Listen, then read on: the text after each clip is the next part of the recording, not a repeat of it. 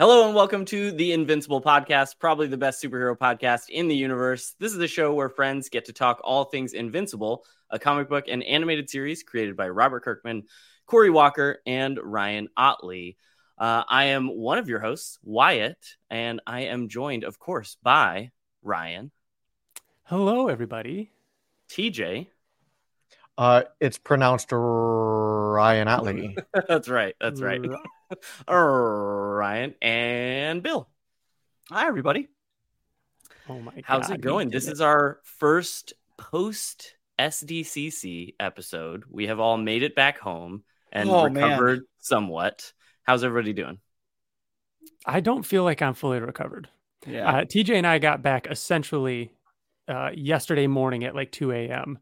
So yesterday was kind of just like a wash. Today was like the first day where it's like getting our sea legs back kind of thing to reality. Yeah. At least for myself. I don't know if it was the same for you, TJ, but like and then both days I worked yesterday and today. So it's still just a fog and I'm starting to kind of see through the fog. It was a wild ride. I'm excited to talk about it. I think next time, because this is rough, like spending over a week at Comic-Con or a week in San Diego and then coming back to reality, having to getting to talk about it. Right.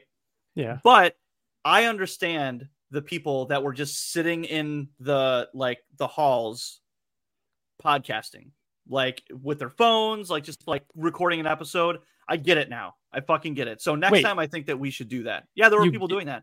You get that? I was going to say how. Like, I don't know how they're able to do that. We were so fried and busy and running around. And like, we brought mics. We expected to record more there. It never even came up. We were just lazy because we spent like an hour at a time in our room and we could have fucking done it. We could have Bill, done I it. walked more during those 4 days than I've walked in my entire life. So don't you dare say that we were lazy. Okay. My Apple Watch will tell you how many steps we got in. I know. We did record something though, but more on that later. Right. Yes.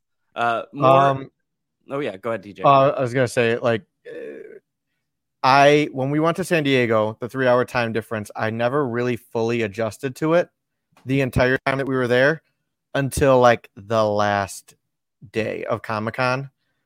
And then now I had to get used to it all over again coming back. Like every day we were up until, 1 a.m. and then I was waking up naturally at like freaking 6 a.m. every morning because of the time difference. So I was only getting a couple hours of sleep every night. It was brutal. And then I came back and now you have to get used to that again and wake up early and for work. It's been atrocious. So yeah, it hasn't been fun. But the people that weirdly, I haven't been tired. I feel strange. Yeah. I just feel off. Like it's like I said, it's like foggy and my legs are killing me still. That to you. Can I say something at the top of the episode? Yeah. Real quick. Yeah. The Adam Eve episode is coming. We're talking about San Diego here, but just so everybody knows, at the top of the episode, the Adam Eve episode is coming. There's so much to talk about. It had to be one or the other first. We wanted to get this out there because this is the bulk of the information and it's still fresh in our minds. Yeah. And we are definitely doing, and we wanted to dedicate an entire episode to Adam Eve, as we should. We got a whole episode of Invincible to talk about. So we're not going to cram it into this one, but keep an eye out for that. That will be coming soon. Very soon. More housekeeping. You can email us at theinvinciblepodcast@gmail.com, like so many of you did, which we'll read soon throughout this episode. We are on Twitter, Facebook, YouTube, Spotify. We, of course, have the website, theinvinciblepodcast.com, and we're also on TikTok now, where we're posting clips from the show. TJ's been doing Fan Art Fridays each Friday, where we're getting to see some of his commissions. We did a little like walk and talk from the convention floor on TikTok. Lots of good stuff over there. So go give us a follow over there. Why you're so like your voice, like doing everything. You're just like so calm, and it's just relaxing. I don't know if you know this. It's like podcast ASMR. I teach kids all the time, so like I have that presenter voice. You have to keep everybody calm. You're keeping Bill as the teacher voice. You're keeping Bill very docile, so it's working. Somebody's got to. Borderline docile. Another thing to go over, we obviously talk about spoilers on this podcast. So if you haven't read the comics, go do that and then come back and watch us. Or if you don't care about spoilers, I guess stick around and listen. That's right. We also did a couple of other podcasts about Oblivion Song and then Chroma. So we have the Oblivion Song podcast and ChromaCast. You could go find those if you're reading either of those series, which you should. Mm-hmm. And we have a giveaway that we're going to be doing in this episode. Ryan, do you want to talk about what we're giving away? That's right. We teased it last episode, but the folks over at Mantic Games offered to send us a copy of the Invincible dice game. And they offered to send it, and we're like, thank you. We appreciate it. We're going to San Diego Comic-Con. We're going to get our hands on it ourselves. We're going to use this for a giveaway. So we're giving this away to one of our listeners or viewers, I should say, because we're going to do it through YouTube. How we want to give this away is leave a comment. Leave a comment below. Like the video, leave a comment below, and then we're going to randomly generate a winner from those comments. And we're going to reply to that comment. So make sure you can see replies to comments and everything on YouTube, and ask you and say, hey, you won. Send us an email over at theinvinciblepodcast@gmail.com so we can get, addresses and everything like that. And then we're going to send it out to you. Preferably US only. Sorry, continental US only as far as shipping and everything right now. That would be great. So and you don't I'd also recommend it if you guys could. Let somebody get it that doesn't have this. If you got to order it online, this was made available online through Skybound and Mantic Games. You can get this through them. I think you still can get this through them. If you got a chance to get it, great. Let somebody win this that wasn't able to get it. We really want this to go to somebody that is a fan that really, really, wants it and wasn't lucky enough to get one. Not saying that you shouldn't leave a comment on YouTube, because if you want to comment on this video, then absolutely do. But just make mention that you don't need the giveaway. You got the game, right? Yeah. Because or if I tell you one. Need, yeah. Also, exactly. to be eligible to get this game, you don't have to subscribe to our YouTube channel or follow us on Twitter or follow us on TikTok. But it would be nice. It'd be cool. Be great. No, nice. All feel great. Yeah. Mm-hmm. I'm pretty sure there's a way to select it in the randomizer to subscribers only, but I don't know if there is. But just to be safe, maybe we'll do that. Maybe let me say I don't know. that I am the worst person in the world when it comes to learning a new board game that's really complicated. That's not Monopoly. This game is so fun because it is so easy you can literally learn to play it in 5 minutes and be addicted to it. And it's so fun. It's really bad for impulsive people. So those gamblers out there, but it's a lot of fun. Trust me, you want this. It could be good. If you don't win it, definitely go and order it because it's a lot of fun. Yeah, honestly, this isn't like a gimmick game either. It really is like a fun game. Mm-hmm. Yeah, we filmed a video of us playing it in the hotel room, and it ended up being close to an hour long. That video will be ready soon. That's probably going to go within the next few days or so. Really excited for everybody to check that out. It was a lot of fun to play. When we post that though, how would people know if when we post that? Oh, they have to actually subscribe, TJ. That's one thing that they have to do because it's just going to drop randomly. So okay, so if they were to do that, then they would get a notification on their phone. They'd have to get notifications. Yeah, if they turn notifications, they would have to click that bell. What I mean? There you go. Just do it. We're not annoying. We don't do stuff that much. It's not like you're going to be getting constant notifications.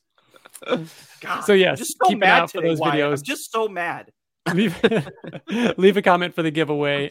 Really excited for more of this stuff and to talk more about Invincible in board games. Yeah, Bill, you're drinking a cherry cider. This is my second cherry cider. I invented those, which may or may not be. It's just normal cherry cider. It's delicious. All right, so we are going to move into our main topic / news / San Diego Comic-Con recap because it's all just a lot.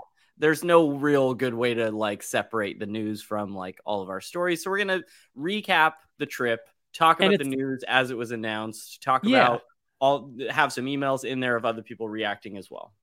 And I think going through it chronologically is going to help us wrap our head around this whole trip. That's what this podcast is about. We're not just talking about the news that happened. We're talking about the trip with the news as it happened. And at the very top, we just got to give a shout out to Kyle Higgins, who, if you've been listening to us, you know that he's a friend of ours. He reached out a long time ago to tell us about Radiant Black, and we've been friends with him ever since then.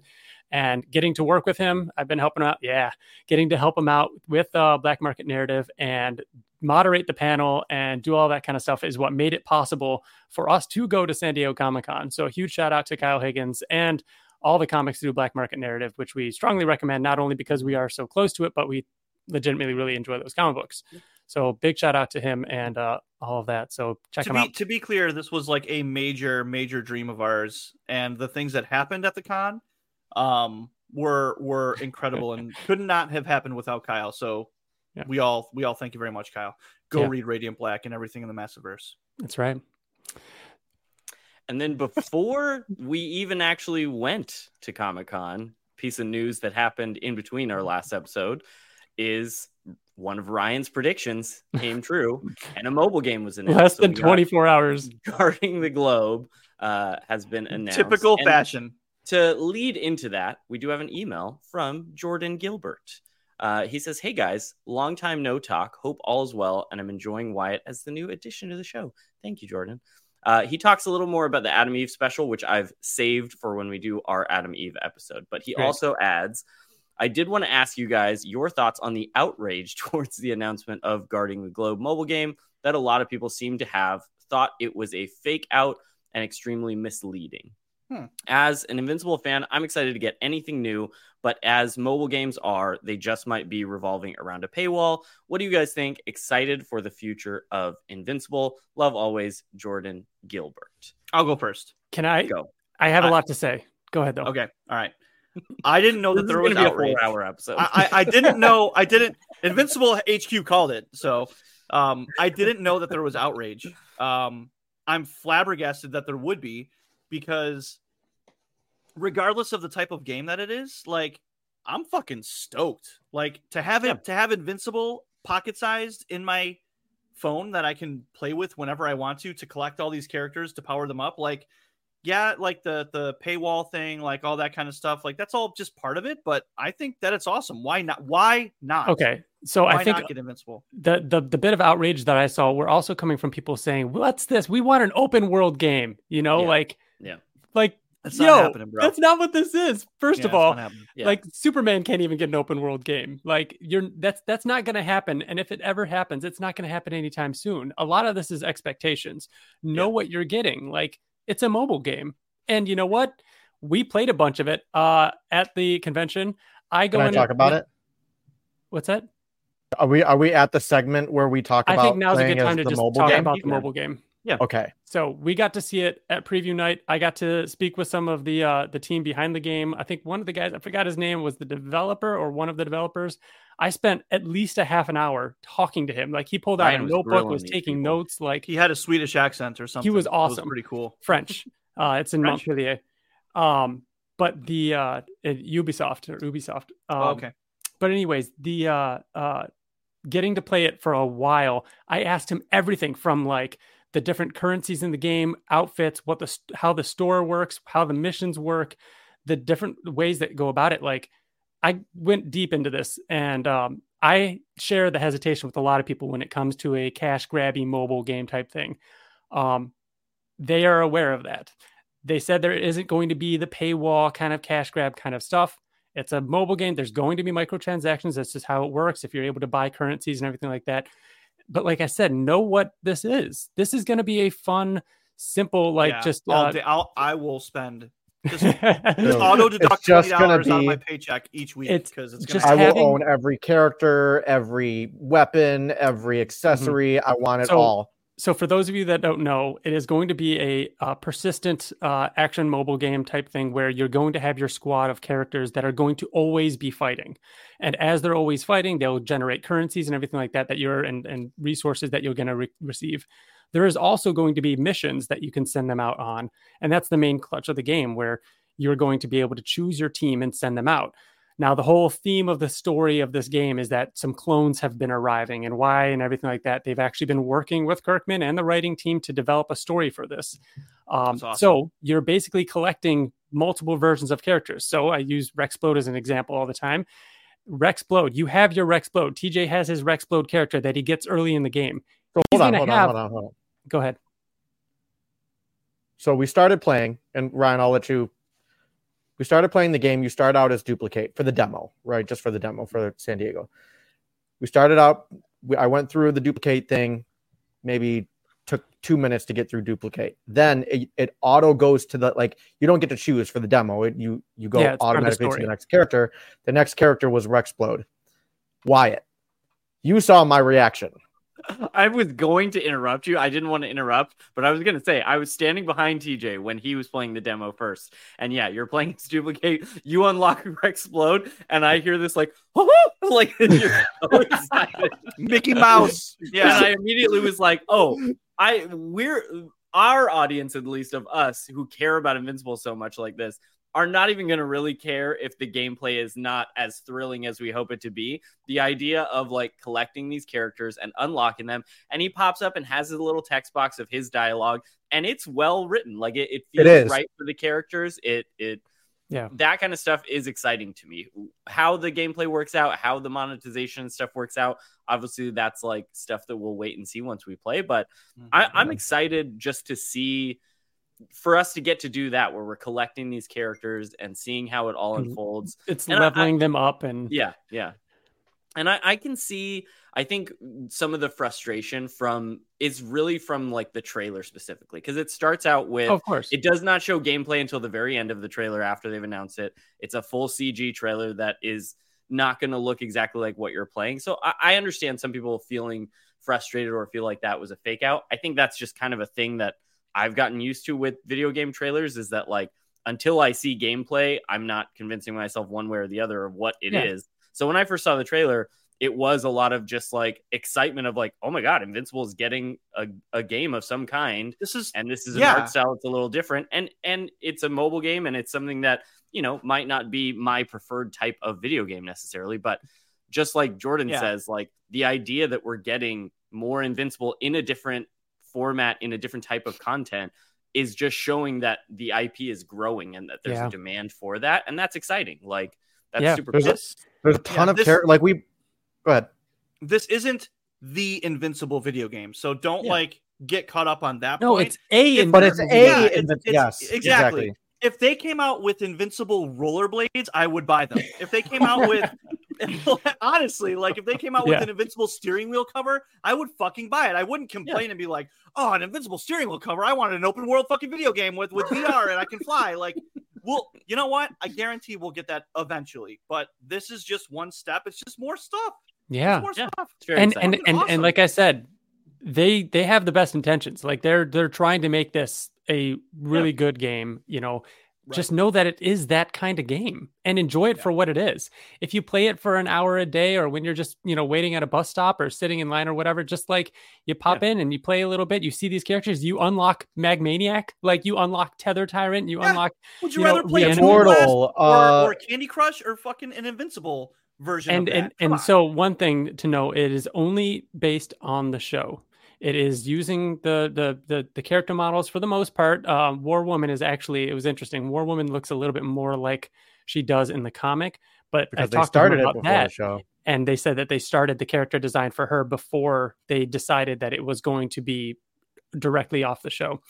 So there's a little bit of a crossover right there. So that means that but otherwise characters later there in will the series. be. Yep, they said there will be new characters coming. You know, every few weeks or month or whatever, and there'll be ones added throughout as the show is happening through season 2. So if a new character appears, they appear in a new outfit or new costume, that character would show up and everything.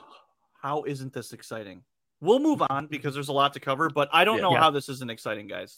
It's great. Again, just have your expectations. Anyone who has outrage about it, that's so ridiculous. I played as Rexplode in a video game. Sure, it's mobile, all right, but we're getting there, right? Like, and honestly, like I've never really played mobile games like that before, and it was fun. It really was fun.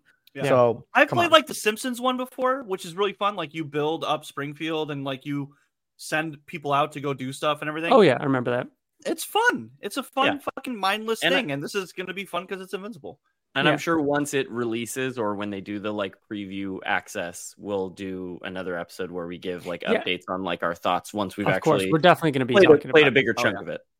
again, not to harp on it too much, the dice game isn't Gloomhaven. It isn't Arc Nova. It isn't Scythe. It isn't this massive board game.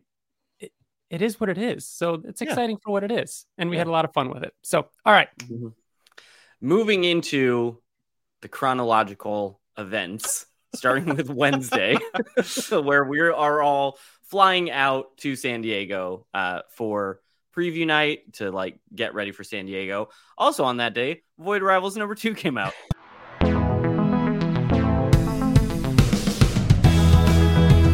We're not going to talk about Void Rivals that much because we were all flying to Comic-Con during that. A lot of us like got to it a little bit later. I'm sure we are going to revisit Void Rivals in a future episode, but we will. It's Robert Kirkman and Lorenzo De Felici, so of course it's great. We'll talk about it. I read it an hour ago. Good stuff. Nice. We'll talk more about it later.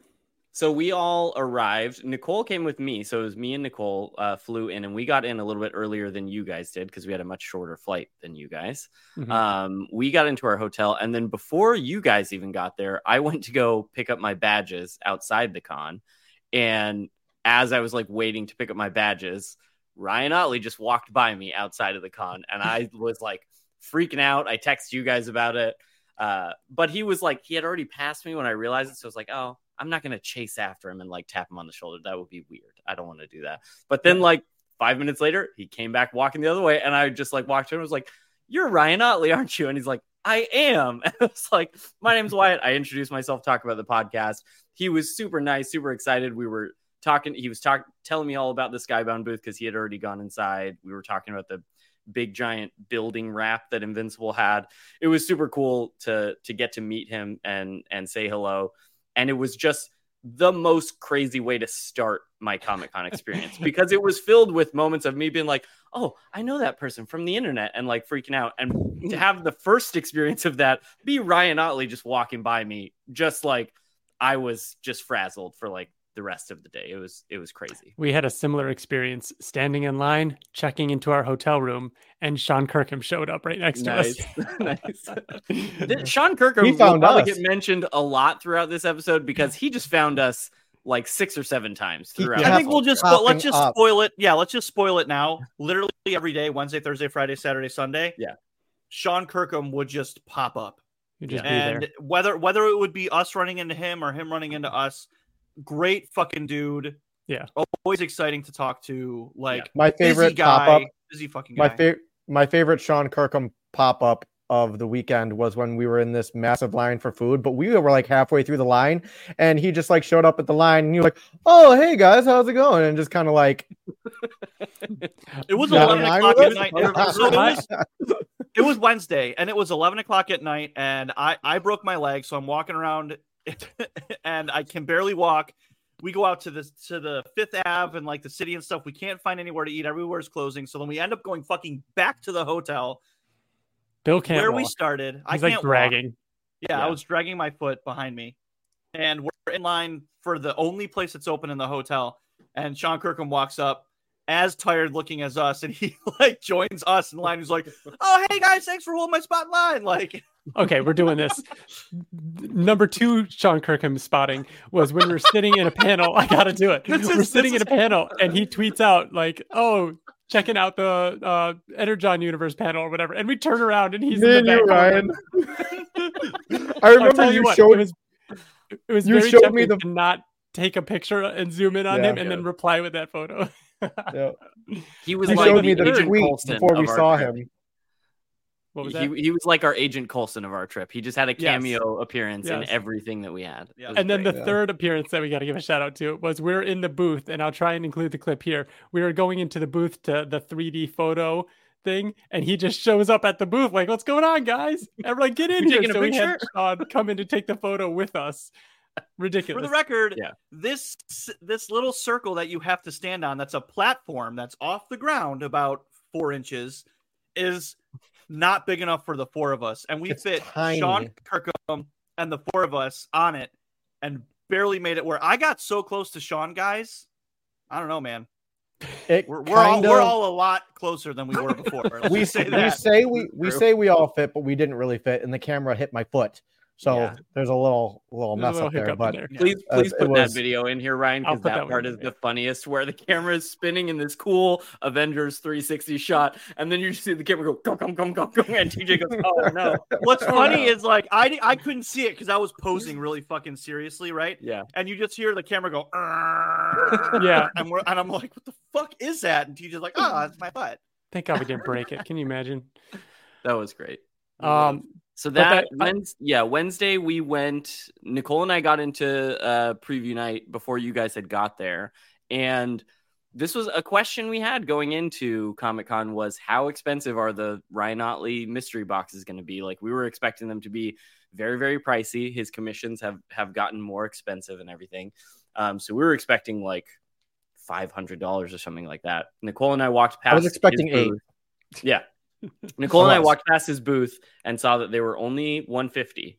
Got very excited. Nicole and I both got mystery boxes and got awesome stuff in them. I've posted a couple of pictures on my Twitter of some of the ones, but yeah, it was really cool. The mystery boxes were some of the best merch that we got. He talked about it online. He made a point to say, like, I don't like mystery boxes. I wanted to make sure like every single one has value, and that there were a ton of winners, whether they be CGC slabs or prints or whatever, with the chance of winning the official artwork as well. Yeah.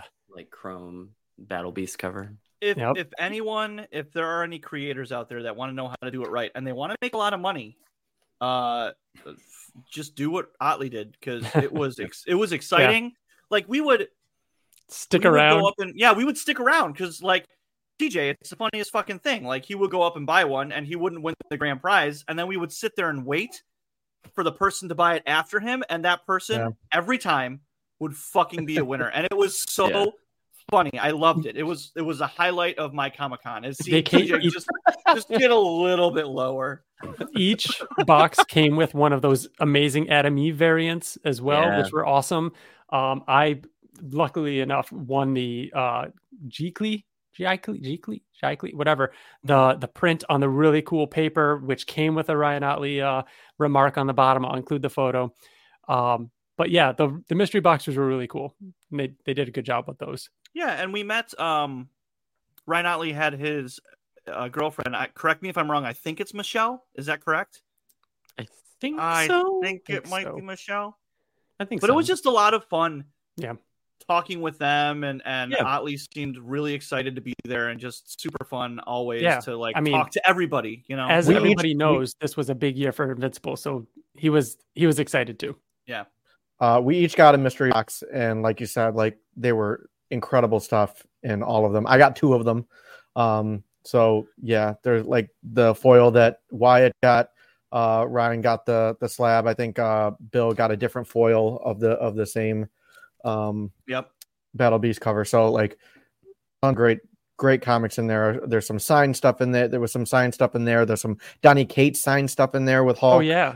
It was really, really cool boxes. Yeah, I thought it was ironic that I got a signed issue 1 that was signed by Otley. Very excited about that one. We also made it over to the Skybound booth. I mean, preview night had a lot because it was just overwhelming, and like, oh wow, this is like, we're seeing everything for the first time, and the convention hall is massive. It's huge. It was so big to the point where, like, if there was something at one end, it was common for us to just be like, nah, man, it's just, for the record, it's over there. Like, you have to set aside at least 20 minutes just to get to the side.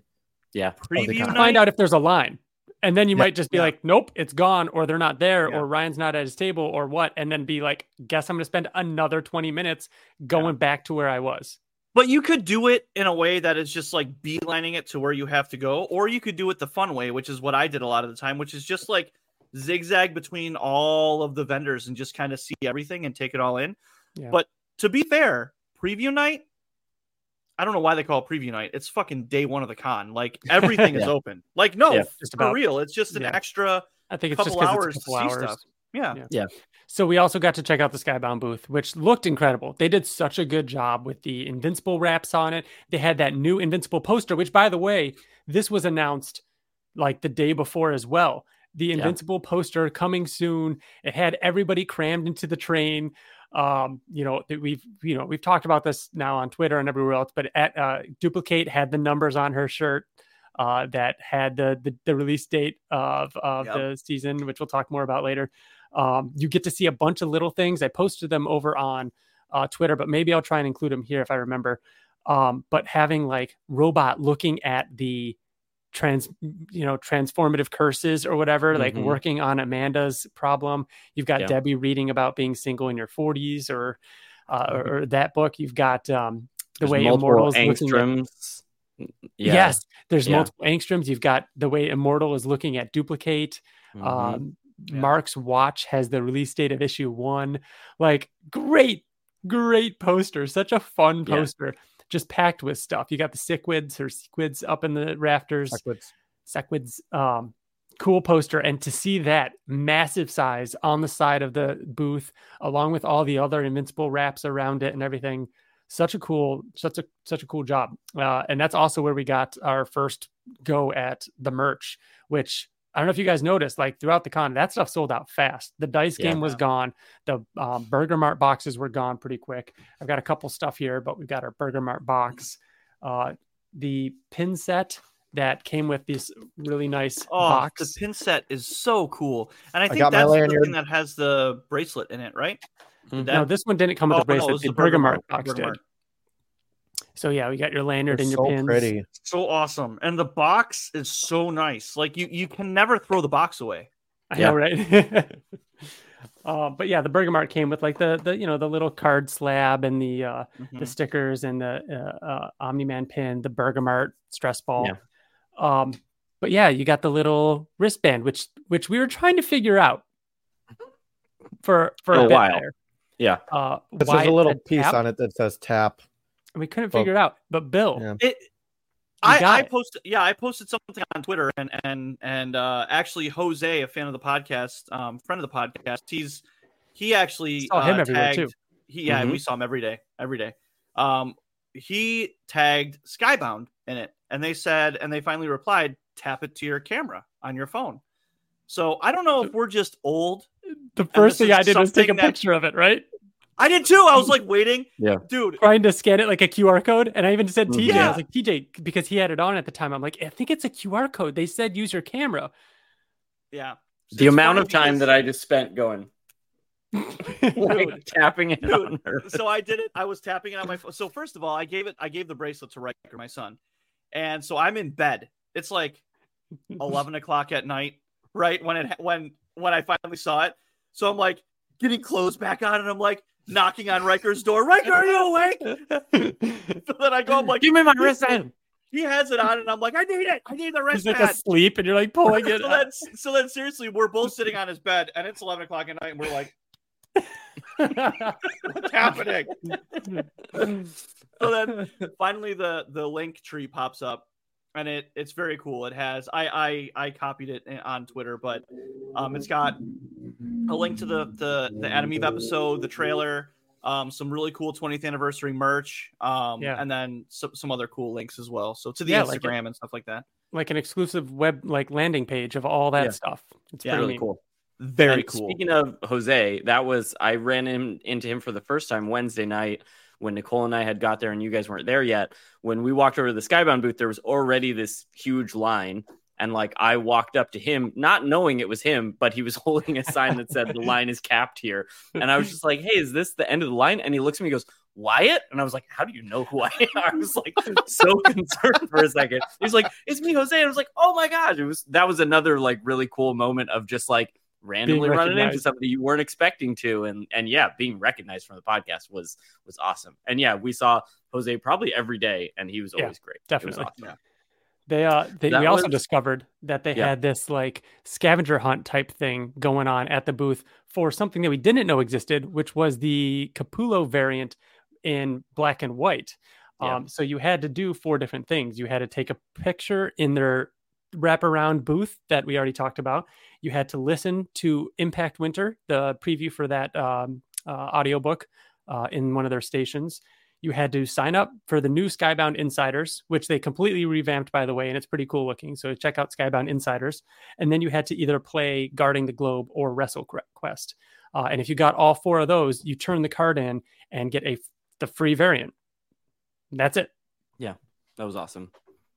So then Thursday, the first like full day technically at the con, we went and found the big like building wrap that you might have seen on Ryan Otley's Twitter, a bunch of people posting about it, and got to like just see Invincible giant billboard on a building and took some pictures of that. That was super awesome just to see it, you know, like that. Yeah. And then Thursday, there wasn't really any like big panels or anything that we were trying to go to. But then we ended up eventually meeting up with Mitch, who lives in San Diego. Mitch Crafton, as you know him from the podcast. And the enemy of my life. And TJ's mortal enemy, which was very fun. Piling into the back of his car. Oh my God. A little tricky with 4 of us piling into the back of his car. It was a little tight. It was a little tight. Five of us. 5 of us. I know. Just 4 of us in the back. Yes, just 4 of us. Oh, in the back of the car. Oh yeah. It felt. I said it then, but it felt very much. Anyone who's been 18 years old and like tunneling into a Ford Taurus, like a coupe, knows what this felt like. And I was like, wow, I thought that this part of my life was over with. Oh no. But I'm very glad that it's happening now. We were crammed in there belting out yellow card. Like, no, it was oh my God, it was a good time. But he showed us Old Town, took us to a great Mexican spot.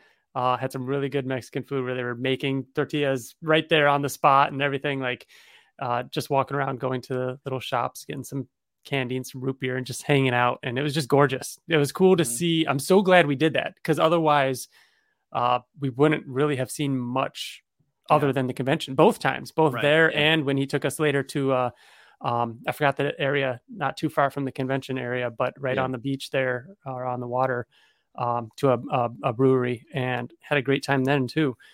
But it was great. Yeah. TJ, what is your updated or not updated opinion of Mexican food now that you've had more Mexican food in San Diego? Yeah, TJ. First of all, TJ, why are you wearing a fucking hoodie? Oh my gosh. Right, it's 80 degrees outside and you have a hoodie on. So I'm going to answer Wyatt's question, I think.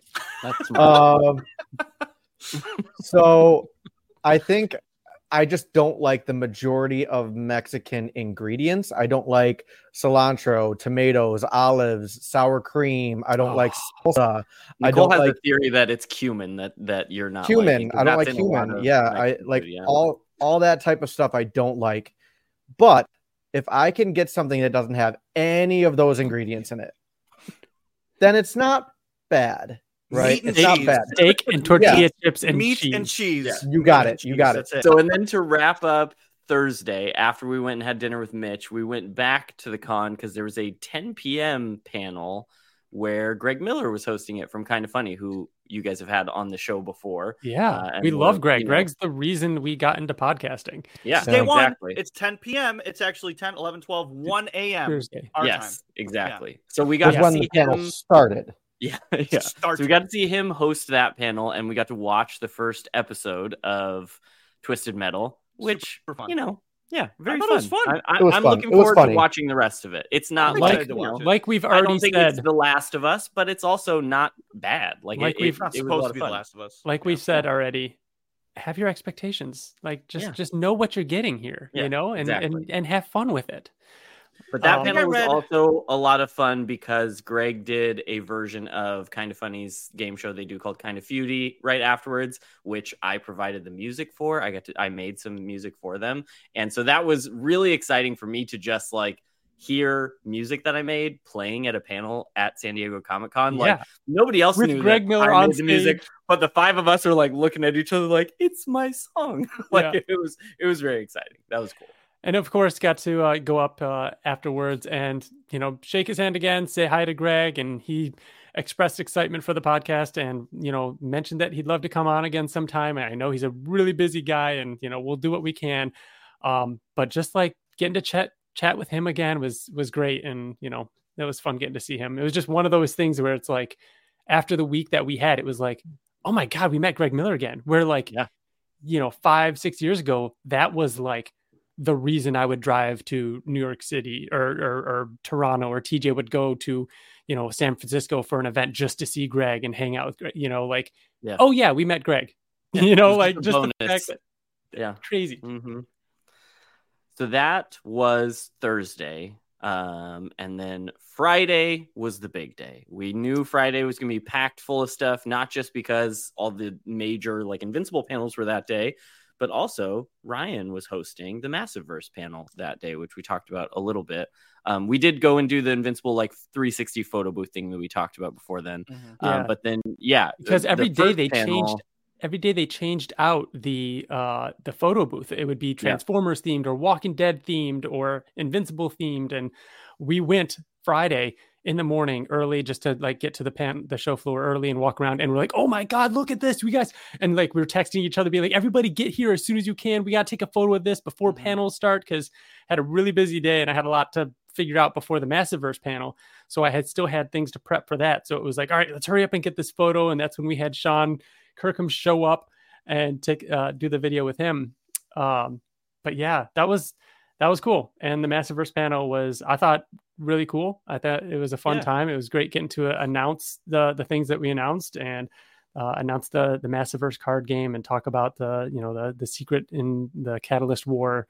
And it was exciting being up there and pretty nerve wracking. So for it to just go up from there is pretty crazy. Yeah. So that was exciting because we watched Ryan host the Massiveverse panel. Nicole left that panel early to try and go save us seats in the Invincible panel room because the next two panels for Invincible were back to back. And before that, there was a Mortal Kombat panel happening. So before, the way that these work, we have to explain this because it happens a lot throughout the con. So the way that panels work is that you can go into a panel at any time. They don't empty the rooms. Whenever they let you in, they let you in. You could go in to a panel at 12 p.m., 12 o'clock noon, and just sit in the room and wait until a panel at fucking 8 o'clock if you wanted to. And some people did. And that's what people do to get to the front. So those are the most dedicated people. So that happens every day. So knowing that the Massiveverse panel that of course we absolutely want to be at ends and then the Invincible one starts in an hour seems like a lot of time, but it's not when it takes you 20 minutes just to get from like one side of the con to the other because of how busy it is. So Nicole went to go and like save our seats, was doing her like that was I'm sure very stressful as well that she has to like guard 5 seats. But she's in there. So as the Massiveverse panel wraps up, Ryan's still kind of like wrapping things up there, making sure they're good. Me and Bill and TJ walk over, or speed walking over to where the Invincible panel is, going as fast as we can. We're walking to the open doors of the panel. We see lines. We don't know what the lines are for. There's lots of panel rooms. We're not sure if that's for the Invincible panel. Not only that, but the doors were open. And I think they were open because there were people like just walking through. It's Bill in the front, then TJ, then me behind TJ. We're walking. Bill just keeps going through the doors. As TJ passes by the two people by the door, so they're like, wait, do you guys have restroom passes? Or you have to wait in line if you're not here. And I'm like, oh, our friend is inside. She's holding our seats. And he just looks at me and goes, we don't save seats. And so TJ's like, I'll go get him. I'll go get my friend. I was like, I'm just gonna run and get him. Standing there at the door. Ignorance is bliss, guys. Listen, ignorance is bliss. I didn't know, so I'm not just an asshole that intentionally cut hundreds of people in line. I just walked in. I could have been whistling. There was no malicious intent, really. TJ goes in. I'm standing there by the door. I can't just walk by and like I'm gonna make sure TJ helps. So they send me to the back of the line, which was.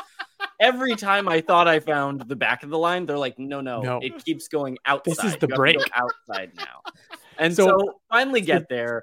This Ryan is when I show up. Making his way. Yeah. This is when I show up. I go up to the door and we were lucky enough to get reserved seats for the Saturday panel. Yeah. But I was told to ask for a certain person at the panel there. So, I was like, I'm just here to see so-and-so. I got to get these tickets from her. I'm not even here for this one. Because again, Ed Boon is on stage talking about Mortal Kombat 1. And as much as we'd like to see that, we just got to get in there. But no, that doesn't work. Back of the line. So I go find Wyatt. And again, that's not the line. That's not the line. Oh no, it's by the door. No, it's outside the door. It's outside under a tent across the country. And so I finally find Wyatt, and we're just texting like, oh, all right, Bill and TJ have seats. You guys are in there, with Nicole. We should be fine. It's just a matter of getting in there now. Yeah. And we just stood in a line for what was probably about 20 minutes. Can I tell our portion? Flashback to TJ's perspective. So I'm sitting down and I'm just like enjoying the panel. He ran. That was easy. Bill ran, and I was like, my friend doesn't know that he's not supposed to be in here. I was like, can I just run and get him? And the guy was like, yeah, just go get him. Right. So I run to go get Bill, and Bill's sitting next to Nicole. And I go in and I get in the like the aisle, and I was like, and I'm facing Bill, like the screen is over here. I'm facing Bill, and I'm like, Bill. And I'm like, got my hands up. I'm like, dude, we got to go. We're not allowed to come in here. We need to leave. They're basically going to kick us out. Like, we have to go. We're not allowed to be in here right now. We got to go stand in line with Wyatt. And then Bill goes, like, looks at me and goes, I'm not leaving. Like, we have a seat. Like, I'm not leaving. And I go, said, unless they come over here to kick me out personally, I'm not leaving. I'm not getting up. And then I said, that's totally fine. Because I'm really just doing this for show, and I'm looking past you to make sure that no one's coming over right now to kick us out. And then Bill and I both like slowly turned toward the screen and just watched the rest of the panel, and nobody came over. Do you think I've sold it for long enough that I'm trying to convince you to leave? TJ was like wacky inflatable arm flailing tubes, man. Like, Bill, you don't understand. To be in here. But luckily, like, sitting down like head cocked like a dog, like I'm not leaving. What are you doing? Luckily, the line didn't take as long as it looked. All of it. Ryan and I got in before we got in with like 2 minutes to spare. Yeah, we go in, we sit down, we're like, oh my god, we made it. Okay, this isn't too bad. We're towards the back, but it's not too bad. 2 minutes to spare before the end of the panel, not 2 minutes to spare before the start of the Invincible. So Mortal Kombat. Yes. Mortal Kombat is ending. We made it in just in time for them to do a trailer. And they're like, I think some people in this audience might be excited about this. They roll the trailer, and there it is. We've got someone slams into the ground, the smoke clears, and it's the Omni-Man symbol on the chest. And the crowd went nuts. Yeah. Nuts. It was so awesome to be in there for that. Yeah. They announced after that, you see Peacemaker, Quan Chi, a couple other people, and then finally you see at the end you see Homelander, and the applause for Omni-Man was so much bigger than the Homelander one, to the point where later on, like in the Invincible panels later, they even called it out and said like the applause was bigger for Omni-Man, which is crazy. Yeah. I think it was awesome hearing them react. Spoiler for later, but I believe it was Robert Kirkman that told us that Ed Boon said that was the loudest reaction he had ever gotten for any character. Like, what? Fucking A right, man. That's awesome. That was insane. I mean, I'm sure it helped that it was preceded by a panel for Invincible. Yeah. Like, we kind of stacked the crowd, but man, that was so cool to be in there for. They didn't show any fatalities or anything, but now that it's confirmed, I want so badly for there to be an Omni-Man train scene fatality. I want that. Like, literally the first thing that I said. I think we talked about that on the podcast previously. Like, that was my prediction. It's the obvious thing. It's the obvious thing. I like it. I want it. I don't see it happening only because that would mean that every level would need to have a train beneath it, and like some Mortal Kombat levels take place on some alien planet or something, or like in another dimension. They go down, and it's a subway. They still need to get places, right? Yeah. No, I there's been fatalities where a character has taken somebody to another planet or a different, like, you know what I mean, like speed away, or he like uppercuts him into another room above them, and it's like their layer or something. I think we could see the chop in half, or I know Wyatt, we were talking about this before, like the chopping the head off type thing. Mm-hmm. What he does to Immortal, or just like the fist punch through the chest. Oh, what about the airplane pilot just grabbing the face and just squeezing? That was my second Oh, and they later confirmed, not there, but later, that it is J.K. Simmons doing the voice. Yep. Yeah. Which is so cool. Fucking awesome. Perfect. What? Yes. Man, I love J.K. Simmons. It's going to be great. The Mortal Kombat Omni-Man kind of looks like Omni-Man mixed with J.K. Simmons. It's a little J.K. Simmons and like we said, John Hamm in a way. Like it has some of those. It looks like Omni-Man. It looks that was something I was looking forward to that we had mentioned when it was rumored still, that I was just excited to see what a realistic live action type of character model would look like. And it looks great. Like the costume looks great. It looks awesome. The face and everything looks great. I can't wait to see it in motion and gameplay and all that. Yeah. And then the Mortal Kombat panel ended with that. And then the Invincible 20th panel. So starting all of the Invincible announcements, the news, of course, it started out with Robert Kirkman, Corey Walker, Ryan Otley, and I'm forgetting the names of the other two people. It was Marge Dean. Marge Dean, the showrunner. Yeah. She's the showrunner. And Mike Rogers. Yes, who correct. runs like video game. Well, he does story. No, he does.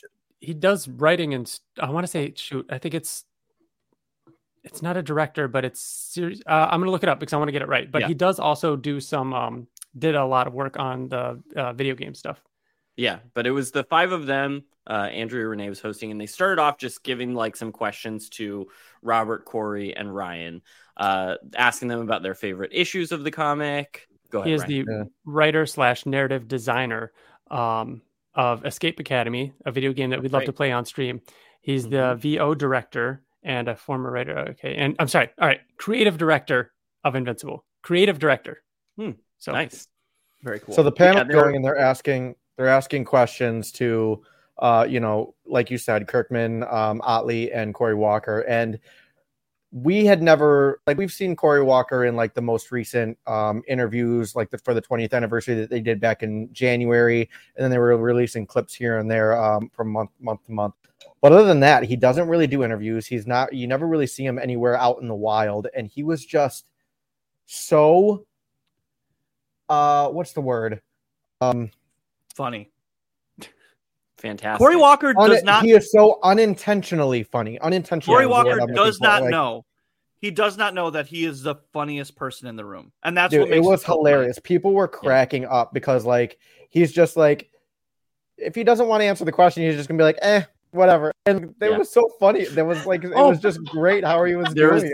There was some good back and forth between him and Robert talking about how he tried to give Oliver a dog at one point. Oh yeah, he tried to draw a dog in, and they were gonna Robert didn't like that, and they had to get there was tons of fun back and forth as they were talking about their favorite issues, looking back on the comics. They did ask about are we gonna have new comics coming? Do you want to go back to that world and make more comics? And they all kind of explained that they're getting to work on the show is kind of scratching that itch for them, and that there's nothing that is being announced or that's coming on the comic side necessarily. Which I think we all kind of knew that, kind of had that impression.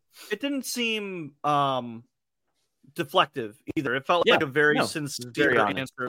No, we're not. We're just doing this. And it was very sincere too. That they are working on Invincible sometimes 8+ hours a day. They are doing so much Invincible that for us to be well, what about a comic too? It's what do you mean? You know what I mean? You wanted season 2. Corey Walker is an executive producer now on this show. If we want a comic by him, he can only do so much, but they want it. They've said before, everybody working on this show, the people they have working on Invincible are massive fans of Invincible. They want it too. And they're doing what they can to do the best, I will say that, with them saying that, and I think it was Kirkman actually who said the quote that you said, Wyatt, about right now we're working on the show and that's kind of stretching that itch. But in the future, who knows, things might happen, right? Yeah. But with that statement, that does kind of tell me that the Battle Beast continuation of whatever happened in Skybound X, where it said to be continued, I now don't think that it's coming anytime soon, because I think it would have been announced at Comic-Con if it were coming anytime soon. Yeah. They that would have been the time to touch on it And the fact that they didn't tells me that, like, okay, it's not ready to announce. It's not something I should expect within the same time period that they announced other things that are coming later this year. You know, I think if anything, it would be a good time to announce that if it's happening at New York City Comic Con, October, November. Could be. Maybe that's even still too early. I would say that it's probably I would say that if it were to get announced and if it were to happen, it would come after the show comes out. I will say that they were talking back and forth, and I can't remember what was said and how it came up, but like Kirkman made a joke to Ryan Otley, and Ryan Otley was like, "Oh well, you know, I am back at Image now." So we don't know what he's doing at Image. He has said this in previously or more recently that he is going back to Image. Now we know he is back at Image. We just don't know what he's doing yet. Yeah. So I'm hoping it's something creator owned by Ryan Otley, like a fun comedy, like, you know, Grizzly Shark or something like that. Like that would be cool. I want that so bad. So yeah, see, I hopefully you know, outside of the Battle Beast stuff, hopefully Otley will announce what his actual ongoing thing is going to be at Image. So a nice surprise was that Andrea Renee hosted the panel, which we didn't expect. And we know her from Kind of Funny Games and Kind of Funny, and she was a host there for a long time. She's great, but it was really cool when she starts talking about like all the reactions. Did you expect, you know, this kind of reaction to season 1? And they have these videos. Great segue, Ryan. The videos playing. Thank you, man. I do. This was the second best thing that happened in all of San Diego Comic-Con. They have the videos. This was the loudest we got. The videos playing on the screen, and they're showing like the thumbnails, the of all these all these reaction videos of people with their shocked faces reacting to season 1, like, oh, like, you know what I mean, like all the things. And we look at each other, and I look at TJ. And I looked at Ryan and I was like, come on. And I look at TJ and I'm like, there's no way. We don't do those kind of videos. We don't do the reaction type stuff. And then it popped. There it is. Our issue 100 review episode thumbnail, which I hate, but whatever. With Kirkman on there, and it shows up. And by this point, the crowd has died down. No one's clapping because half of these people who are on the reaction videos are probably not there. So it's like dead silent in the room, and we're just watching them talk. And it ends on our podcast and then stays there. And we all just lose all control of ourselves. We lost our fucking minds. Lost our minds. Yes. So we filled up that fucking hall. We filled it up with noise. We yelled, we clapped, we hollered. And there was a chuckle after that. And then during that chuckle, Robert Kirkman goes, "Oh, yeah, you know, the Invincible podcast is here." Whoever they are. Yeah. I think he's like, I don't know about those guys. And then we wooed again. And he's like, "Oh, yeah, I see you." Yes. And then there was a little bit more laughter after that, whether or not that is picked up on the official VO or VOD if they actually post that, hopefully. It might be embarrassing, but regardless, it incredible. Stayed on the screen. Stayed on the screen because it was the last one that they did, and then they could have made no announcements after that, and we would have all gone home. I tweeted about it. That was the single most surprising thing for us. Like, there's never in a million years would I have thought that at the Invincible 20th anniversary panel would our image be shown up on the screen. Imagine, if you will, like the shock of just seeing it for a second. And you're vibrating with joy and like, I can't believe this is happening. And then the fact that it stayed up there, it was almost too much. Like, I feel like for that amount Robert of energy, calling it out. I like almost passed out. Like, I think we talked to Robert afterwards, and I was like, I shit my pants, dude. I shit my pants. And he was like, that's our goal, to make you shit your pants. No, we'll say this because we're kind of getting ahead of ourselves. Like Bill just said, we did talk to Kirkman, which we will get to that. But what actually was said was, Bill, I think you asked him. Somebody asked him.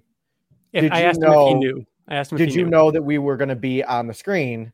He goes, yes, I knew. And then Bill said, I shit myself. And then Kirkman goes, that's what I do. He's like, I try to make people shit themselves. So I like to think that Kirkman had a little something to do with it. I think Kirkman was like, you should put the podcast. Maybe that's just I think it's just the social guys. I think the social guys are great. Could be.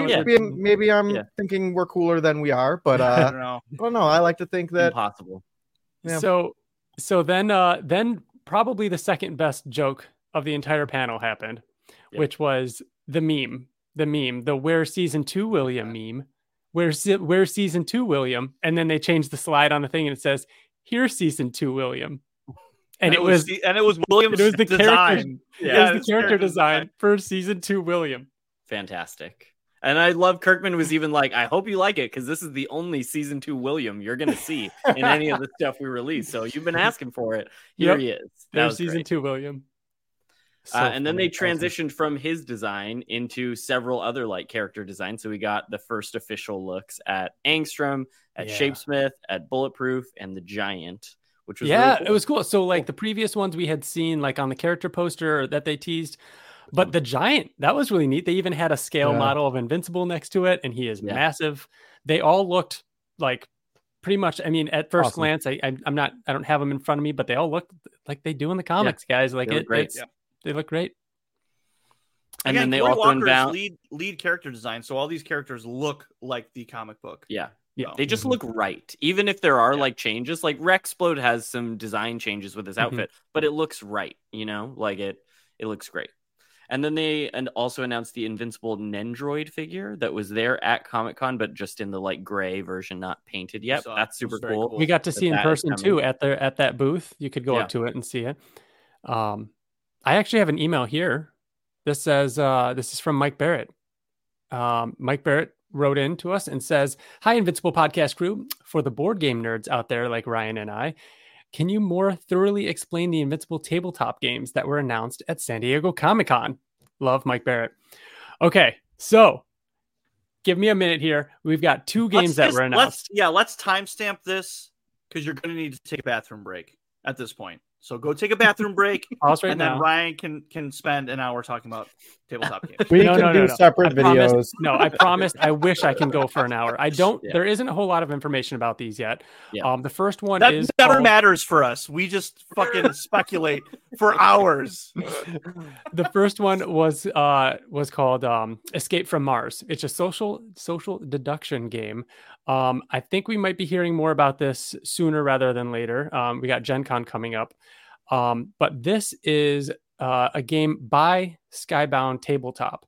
And this one is expected in the first quarter of 2024. This lightweight hidden identity game is based on the fan favorite 4th episode of the season, Neil Armstrong Eat Your Heart Out. Fans can play as one of 3 unique teams with their own victory conditions. So imagine like a Among Us board game or like a werewolf like type game. It's social deduction. It's going to be like you have certain roles that you have to play in order to achieve your goal. And what you can be is either the heroes attempting to keep all the astronauts safe. You could be an astronaut attempting to escape from Mars without being infected by a sequid, or you can be infected with a sequid and attempt to infiltrate the rocket and spread the invasion to Earth. So again, you've got the sequids, which are your werewolf. You've got your astronauts, which might be like your villagers. And you've got your hero, which might be a whatever hero type character in the werewolf type of game. This could be a lot of fun for parties, or maybe we'll maybe hopefully do some kind of stream or something with that. But that should be a lot of fun. Then you've got the hero building game, which is a bit heavier weight. This game is by this one was pulling it up. Direwolf Games. This is the same studio that makes Clank and Clank Legacy and Clank Catacombs and everything like that, a very popular game, as well as Dune Imperium, one of the top rated games out right now. Dune Imperium. We still haven't played. No. Dune Imperium is a very well received game. We love Dune. I've been wanting to play this game. So this is from like a real renowned video game publisher. This one looks really neat. A brief description of this one is here fans can play as Mark Grayson and the teen team. I know you can play as Mark, Adam Eve, Robot, and Rexplode. Those are the ones that they showed. To use their powers to work together to protect the Earth. It's a fusion of bag building and tableau building, which allows them to customize their hero. What bag building is? Because I don't know. And people say it, and it just makes me mad because I don't understand it. Here's I'm going to use the dice game as I'm going to use the dice game as an example, Bill. Say you have a bag, right?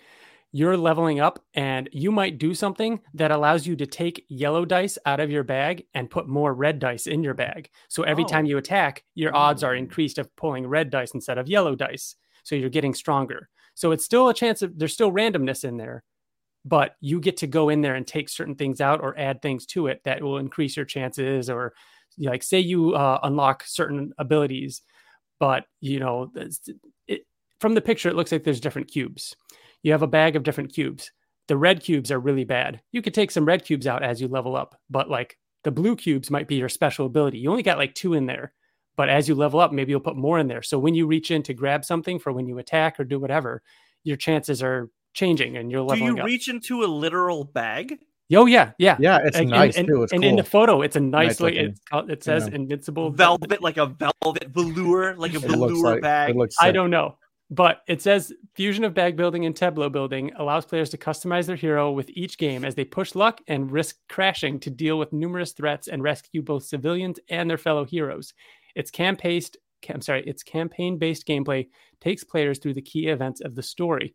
And I've seen an image of it, that shows you fighting Doc Seismic, and throughout the game, you're trying to stop him from, destroying certain monuments. That's one campaign, right? So you could have like a Mount Rushmore campaign, a college campaign against Reanimin. Exactly. Like a Titan one or something. And so you'll play through these different stories while you level up and work together. That is like a dream scenario for me. The fact that this exists and is coming from such a renowned publisher as the company that's making Dune Imperium, Bill, this is one of the highlights for me. Can you tell everyone when these board games are coming out, in the words of Russ Livingston? Soon. Hopefully. Thank you. Hopefully. Yeah. It took you a second, but I saw you get it. I saw it quick. And I'm just going to... I was like, where is it? Where is it in the notes? Just throwing this out there, the hero building game absolutely looks like the kind of game that can get an expansion with missions for season 2 events or more characters. Cool. Like the cards and stuff like that. The scenario cards. That would be cool. Can't wait. So that I popped off hard for those. That was really exciting. But that's not all. This kept going. This is still the first Invincible panel. We talked about the mobile game. Plenty. That was coming out. But yep. I love the focus on Adam Eve. I love it. I never thought that I would love it as much as I am, but they're coming out with how would you describe this video game? What type of video game is it? Like they described it as a RPG. choice-based visual novel. Yeah. Oh, Ryan's got we got the trailer right now if we want to. So play it. And just so everyone knows, it is only available on Steam right now, which would be PC, I believe, right? Yeah. Well, Steam, I don't. Whether or not you can run Steam on your Mac or whether or not they allow it to be down, that's up in the air. But they did specify it is not coming to console or mobile. It is coming right now, is just Steam, PC. Yeah. Okay, here's the trailer. It's kind of watching react to this.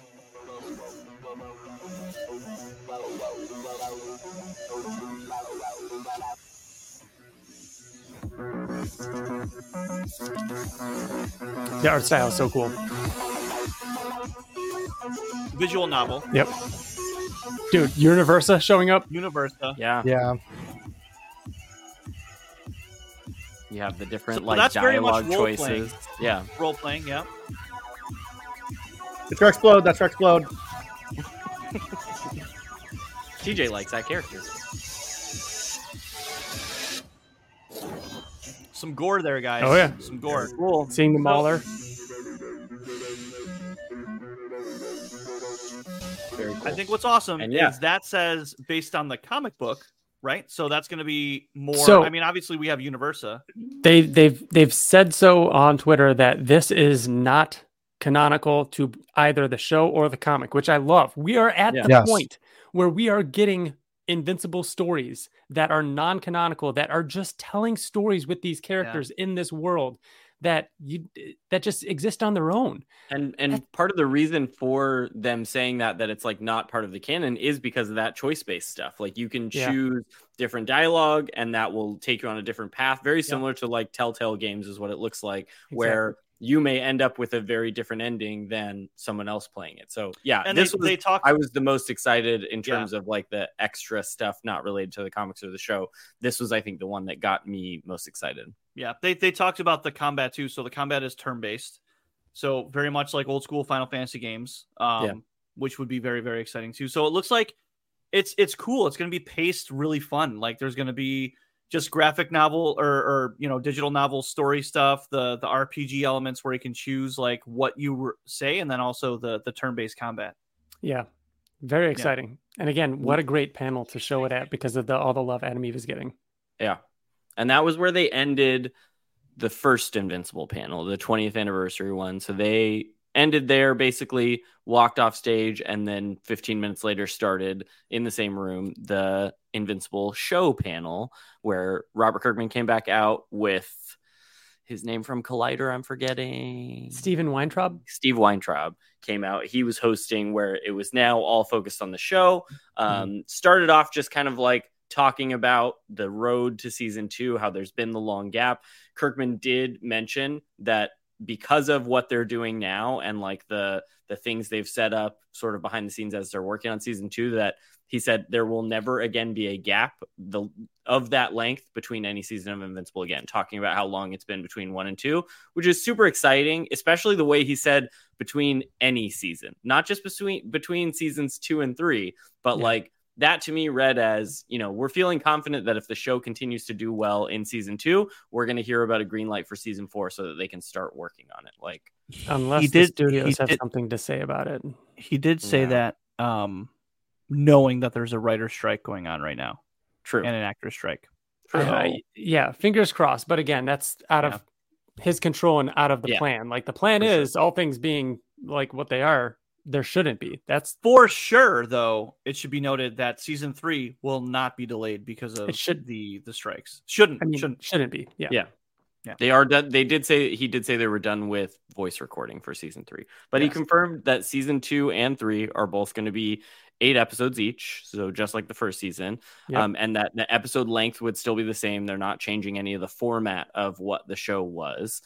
He also kind of mentioned the sort of rearranging of storylines in season 1, how they pulled stuff in from later to be earlier so that they could do the Omni-Man story the way they did, with it starting in the first episode and ending in the 8th episode. And he said that there's not going to be as much of that in the future seasons, which is kind of exciting.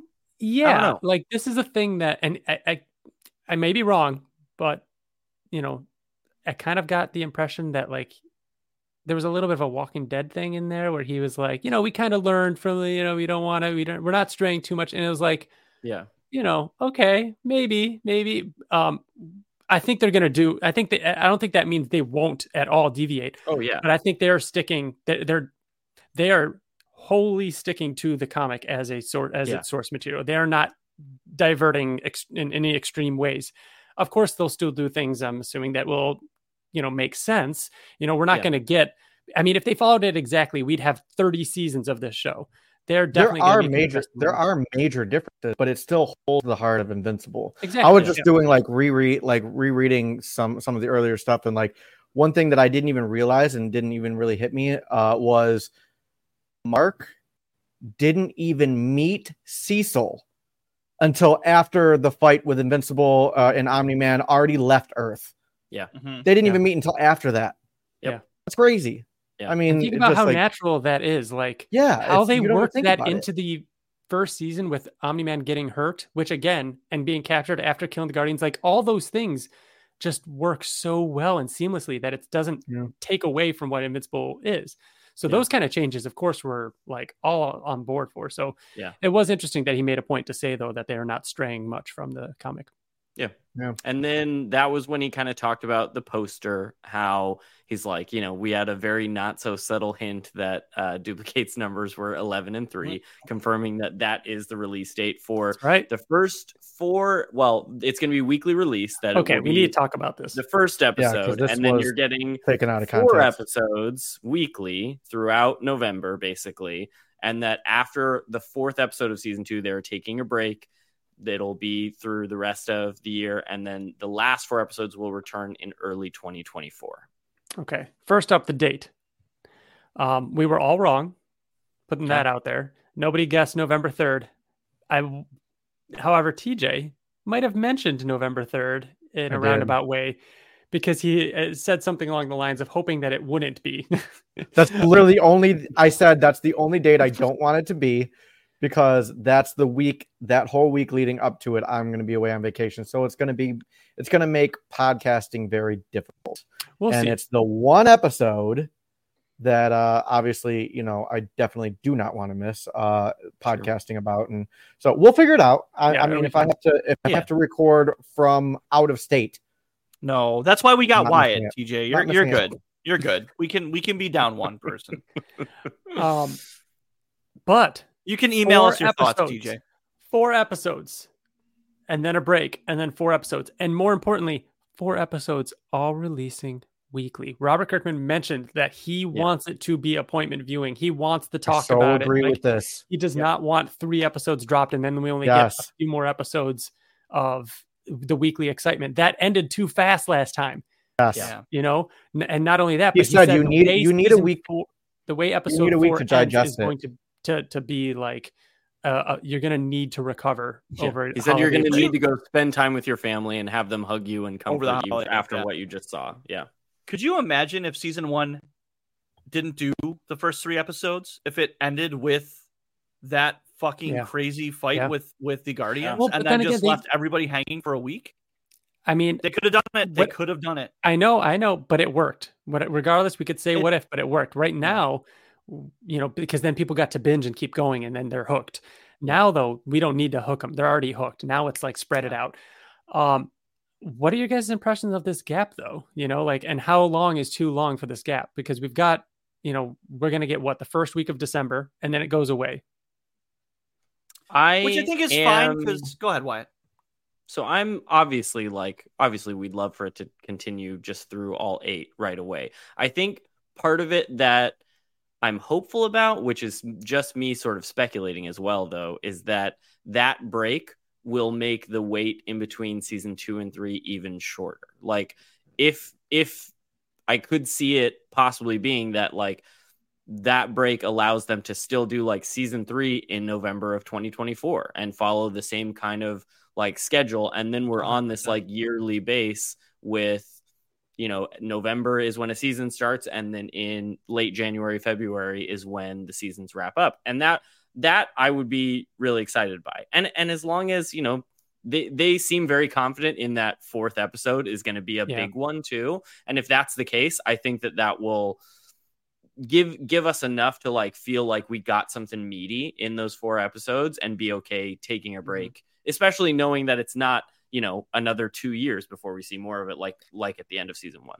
Yeah. We're going to get Invincible 2 times in a year with this format. And I think honestly it was more or less Robert Kirkman being respectful of our time because he knows how busy we are when the show comes out and we wouldn't be able to record as much during the holiday season. So thank you, Robert, for doing that for us. Again, I'm hoping that it is December and then it comes back January 21st would be a great second. What I mean? January 21st? Well, I mean, let's make predictions. Wait. 22nd. Is it 22nd? Are you alluding to the Invincible anniversary? Yeah. Is it 22nd? Yeah. Yeah. But it's probably not on Friday. But what I'm saying is it won't be 22nd. I'm hoping it's end of January. But I think it's going to be. I think it's going to be closer to February. It'll be the 12th. So the 1st is a Monday. The 5th is that Friday. It will return after breaks. It'll return the 12th, and then it'll end the first week of February, which is February 12th. That'll be when the season finale airs. Man, I don't know. I'm going to guess it'll be later. I'm going to guess that it comes back February 9th, which is a Friday. That's where I'm. Dude, you think it's going to be February? I was going to say 9 or 16. Yep. You guys are out of your mind. Make it worth it. No, I mean, not only are they getting late January. Not only are they avoiding holiday season, but that's a few extra months. Just a few months will make a big difference to the animation team. It'll make a big difference. It'll make a big difference for writer strike delays. I think they might take advantage of that little break. And move it a little bit longer. I hope not. I hope I'm wrong. No. You're wrong. You're 100% wrong because that's 5 weeks. Yeah. It's 5 weeks without Invincible. There's some shows that like think of Breaking Bad's final season. They took like a year in the middle of their season. I know. I don't like. What do you mean, that. Bill? It's much longer than 5 weeks. No, I'm saying if it comes back the second week of January, that would be 6 weeks off. Right. Which this is not Breaking Bad, guys. This is not the final. This is the second season of an animated R-rated show. Like they can't take that long of a fucking break. February, no way. No way. I would bet my first child on it. I can. Oh my God. All right. Well, we'll see. Either way, I agree it'll come in January. Excited about the weekly format, though. Man, getting to talk about it every week is going to be very fun. And then not have to do an episode where we talk about 3 episodes in one again. Yeah. That was a fucking long ass episode. 3 hours, I think. If you look back, it's a 3-hour long episode. You guys have talked about that initial like period of time of trying to do all of that, and it has been something that was like, oh man, that's gonna be like, that'll be intense. So this did kind of put me at ease to be like, okay, 4 weeks of intensity, lots of podcast recording and then a break. I'm good with that. That sounds good. It's gonna be great. So that was when they kind of transitioned to the trailer. This is where they finally played the trailer. It was awesome to just hear again the crowd erupting at moments. Like it could be a trailer for anything, and in that setting, I would be like ecstatic because you just feel the energy of everybody in the room. It could be a trailer for Paddington 3, and exactly. It would be, I got the trailer right here. You guys want to watch it together? I've only seen this a handful of times, maybe 3 at the most. Including seeing it at San Diego. So I haven't like really scrutinized it yet. I know there's a few lot we lines in there. Hear when we were in there because like something would happen, people would erupt and start. We didn't even hear what Omni-Man said. The last thing that Omni-Man said when he showed up, he had dialogue. Nobody heard. Ryan turned to me afterwards and goes, "What did he say?" And I was like, "I have no idea." We'll be watching it again in a minute. And it was loud. To be clear, it was very loud. It was loud. All right, here Ryan, we go. Are you gonna pause it? How about we put our hands up if you want to? Let's just watch it. Let's just watch it through, and if we talk about things, we can go back to it. Okay. For some of you, it probably seemed like this day would never come. Carl Winslow. Maybe you're even wondering if you're ready for this. For what comes next? You have no idea what I'm capable of. I didn't know who he was. Oh my gosh, what's happening to Invincible? Oh my gosh, Tyler. I don't fight friends because I would win. I love how there's quotes over the names. There's only one way this kid goes back out there, and that's on a very short leash. I'm just I love Doc Seismic in this, man. You know people try to kill us every single day, right? I don't care how old he is. He needs to go down now. Maybe if you trained more and complained less, we could get back to saving lives. Yes. Oh my God. Make him pay for what he did to you. Welcome, son of he who slayed my husband. I am a normal human superhero. I wish he was dead too, not for your sake. Kill first, ask questions later. Viltrumite against Viltrumite. That has not happened since the Great Purge. Yeah, man. People flipped out. Yeah. You should have died at birth. Yeah, that was completely inaudible. We couldn't hear any of that at the end there. It was amazing. It was screaming when Omni-Man was back. When they cut to that screen where it did the "and joining season 2" and the names start popping up and you're hearing the quotes. It went from like low cheers, and as the screen filled up, it just got louder and louder, and people just like freaking out cheering. I love that. Like, when season 1 of the show came out, I feel like a big talking point was like, look how stacked this cast is. Mark Hamill, Sandra Oh, J.K. Simmons, all these people, like, and to have this trailer not just be like doing the Super Smash Brothers thing, everybody's back, it's everybody you remember, and then have an entire another screen filled with names that just caused people to lose their minds was so cool. It was such a cool way to frame the trailer. Wyatt, you did a great job pulling out not only some of those quotes, but some of the highlights of this. We got graduation right at the get-go. We've seen that in the comics. Really cool to have Carl Winslow back. It's very obvious that it starts with, okay, it's about time. Hold on. Like, are you guys even ready? They're talking about season 2. Yeah. But right now I'm going to put a disclaimer out there. There's something really cool about this trailer that if you read the comics, you can kind of see what they're doing. So spoiler warning. This is spoilers for season 2 based on knowledge of the comics. Yeah. So now's your chance to bail out or skip ahead a bit. But I love that this trailer is really showing the dark side of Mark and like teeing up this like evil version of him. And the way the things that people are saying are really attacking like his character and everything. And you see Mark in Times Square.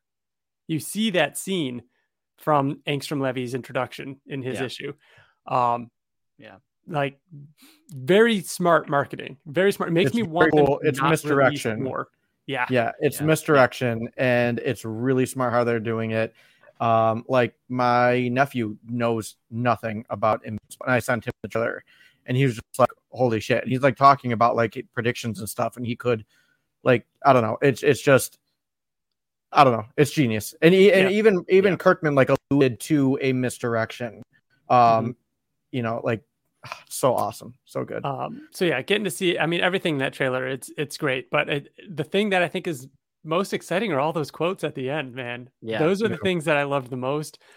We did get confirmation that Sterling K. Brown is Angstrom Levy. Yeah, that was amazing. Was not supposed to say. yeah. Kirkman mentions, he's like, Sterling K. Brown is playing Angstrom Levy. I'm not supposed to say that. I can see the Amazon people looking at me. They're real mad right now. And you can, like, that wasn't on a slide or anything. So it really, and even like Weintraub, I think, was like, oh, wow, that's not on here. Not like, on here. You could tell that was something that Kirkman was not supposed to say, which was very funny. So I will say, Sterling K. Brown, like, this is awesome. He was the best character in that show. He was. Oh, this is amazing. He has such a he can be very, very serious and have this intensity to him too, and still sound super, intelligent. Like, this is going to be perfect. Yeah. Wyatt, have you watched This Is Us? I haven't. I've seen a lot of clips from it, and I've seen a lot of clips specifically with him that are like very intense emotional scenes as well. So yeah, I'm thrilled that he's playing Angstrom. I think he's going to crush it. He's just such a phenomenal actor. Like, I think he won an Emmy for that role. I'm not sure. Like, he's just so much, like, I don't know. It's just it's insane. This show just keeps getting the best people attached to it, and it's awesome. I can't. Man, so it's such a perfect casting. So good. So Sterling K. Brown's, quote, make him pay for what he did to your world. Sounds awesome. Then we've got welcome, son of who slayed my husband. Welcome, son of he who slayed my husband. That one I'm not. Which is a female voice. I couldn't tell specifically who of the names it was, but I think somebody was theorizing it. It might have been in one of the emails we had or just online that somebody was theorizing that could be Aquarius's wife in the storyline where Mark goes down into the ocean and has makes to like sense. But I can't imagine they're doing that episode. That does make sense because they could be doing it very shortened and like just as a moment rather than making that a whole episode. Because I agree, that's not going to be a whole episode. Like, why not? I think that was a really funny issue, and I think that if you want, just thinking about the ramifications of it, did what it do really lead to anything else? I could see it. It could be quick. It could just reintroduce kind of Scarecrow in Dark Knight, or I could see it being like an intro, the intro of an episode, and we get the tail end of that story, and the rest of the story that came before it is almost implied, like that type of thing. Like he's finishing up an adventure that he just said that we weren't a part of. No, I can see something like that happening. Do you think she'd sound like that, or do you think she'd sound more like? I think she'd sound underwater. More like Ross with So then that leaves anyone else that was married. That could leave really good. Why? That could be a wife of Darkwing. Yeah, because we know we're getting Midnight City. That could be I don't think it was Olga. I think we would have picked up on her accent if it was the wife of Red Rush. Yeah, but I agree. we did see her. She got a good amount in season 1, so they've developed her as a character already. But they wouldn't play that as I got it. new people joining the season, right? Right. I got it. I fucking got it. Bill's got it. Donald was on the subway. Donald is married in the Donald comic was book. on the subway. Donald was on the train in the poster, the season 2 poster. Donald died in season 1. Donald is back. I'm just trying to think of who Omni-Man killed in season 1. That would be relevant. Interesting. It could be That could be fucking cool. Donald's wife. That would be cool. Huh. Then we, of course, also get the line, "I am a normal human superhero," which is very clearly Ben Schwartz. And very clearly would lead to, him being Shapesmith, which I think is brilliant. It's Ben so good. Schwartz is the voice of Sonic the Hedgehog in the 2 new Sonic movies. Also, And he's John in, Ralphio in Parks and Rec. Yeah, Parks and Rec. He's great. So, He's so I have an email. I have an email here, and it says, "Hi, Invincible Podcast. This is Luis Cortez.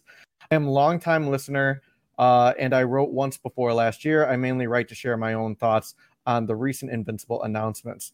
I want to point out 2 things from the Comic-Con promotional material. First, from the teaser trailer for season 2, it sounds like Ben Schwartz is reading the line, 'I am a normal human superhero.' I think this means he is playing Shapesmith, which is awesome. Second, with Donald coming back in season 2, I hope we see him have his character arc with the Brit comics, where he later finds out he is now mostly a robot and so slowly comes to terms with that.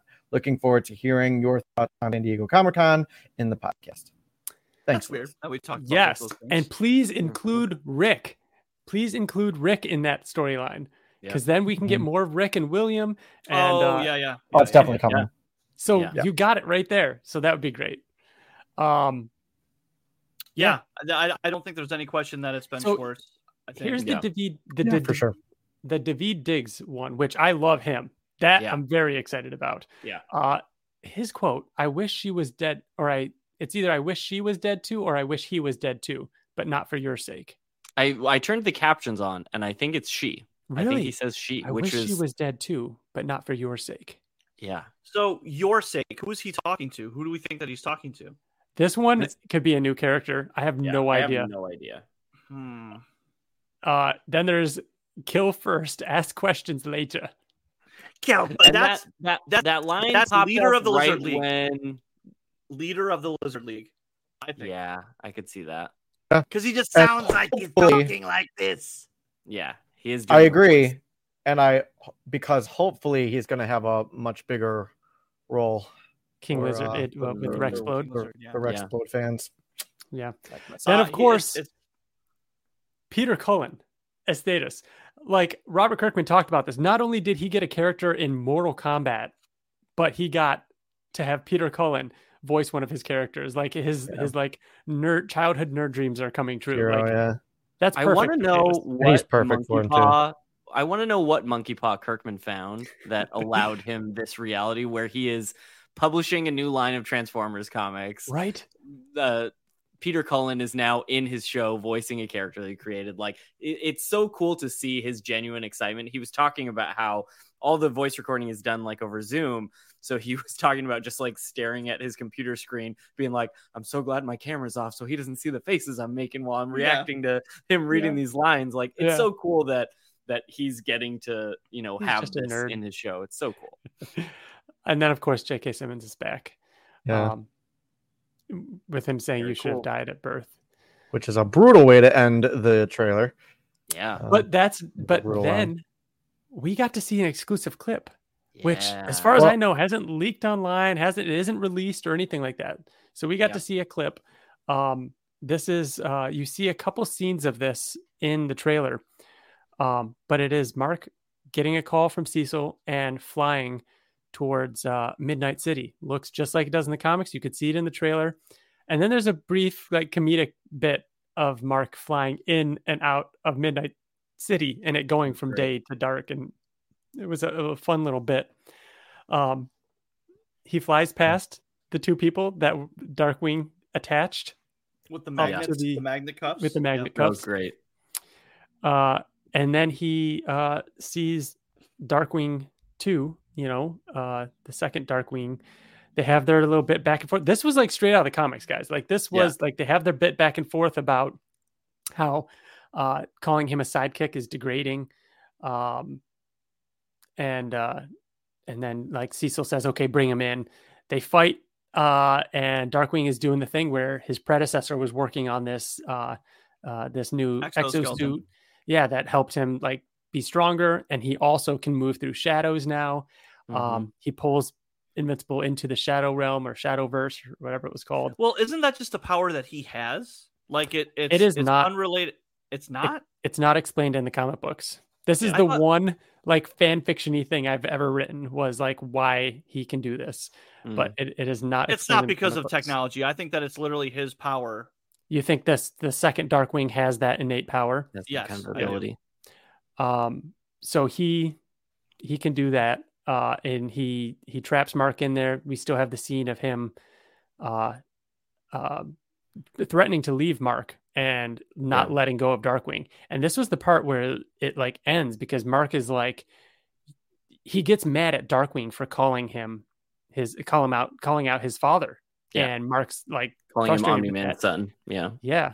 And at the end, when he's like threatening to leave him there and he's like, no, you wouldn't do it. You wouldn't do it. He's like, you said it yourself. I'm Omni-Man's son. You don't know what I'm capable of, or whatever. And that's in the trailer. Yeah. That's such a cool moment too, because to your point, it is very much straight out of the comic, like this confrontation. But that line and that dynamic of like Mark kind of taking offense to the idea that he's being called Omni-Man's son, and then using it kind of as a bluff. I feel like that's so packed with emotion with Mark, like struggling with that's part of his identity now, and that's who people think of him as Omni-Man's son. And that kind of gets followed up with when they were asking Kirkman questions about it afterwards. Love this.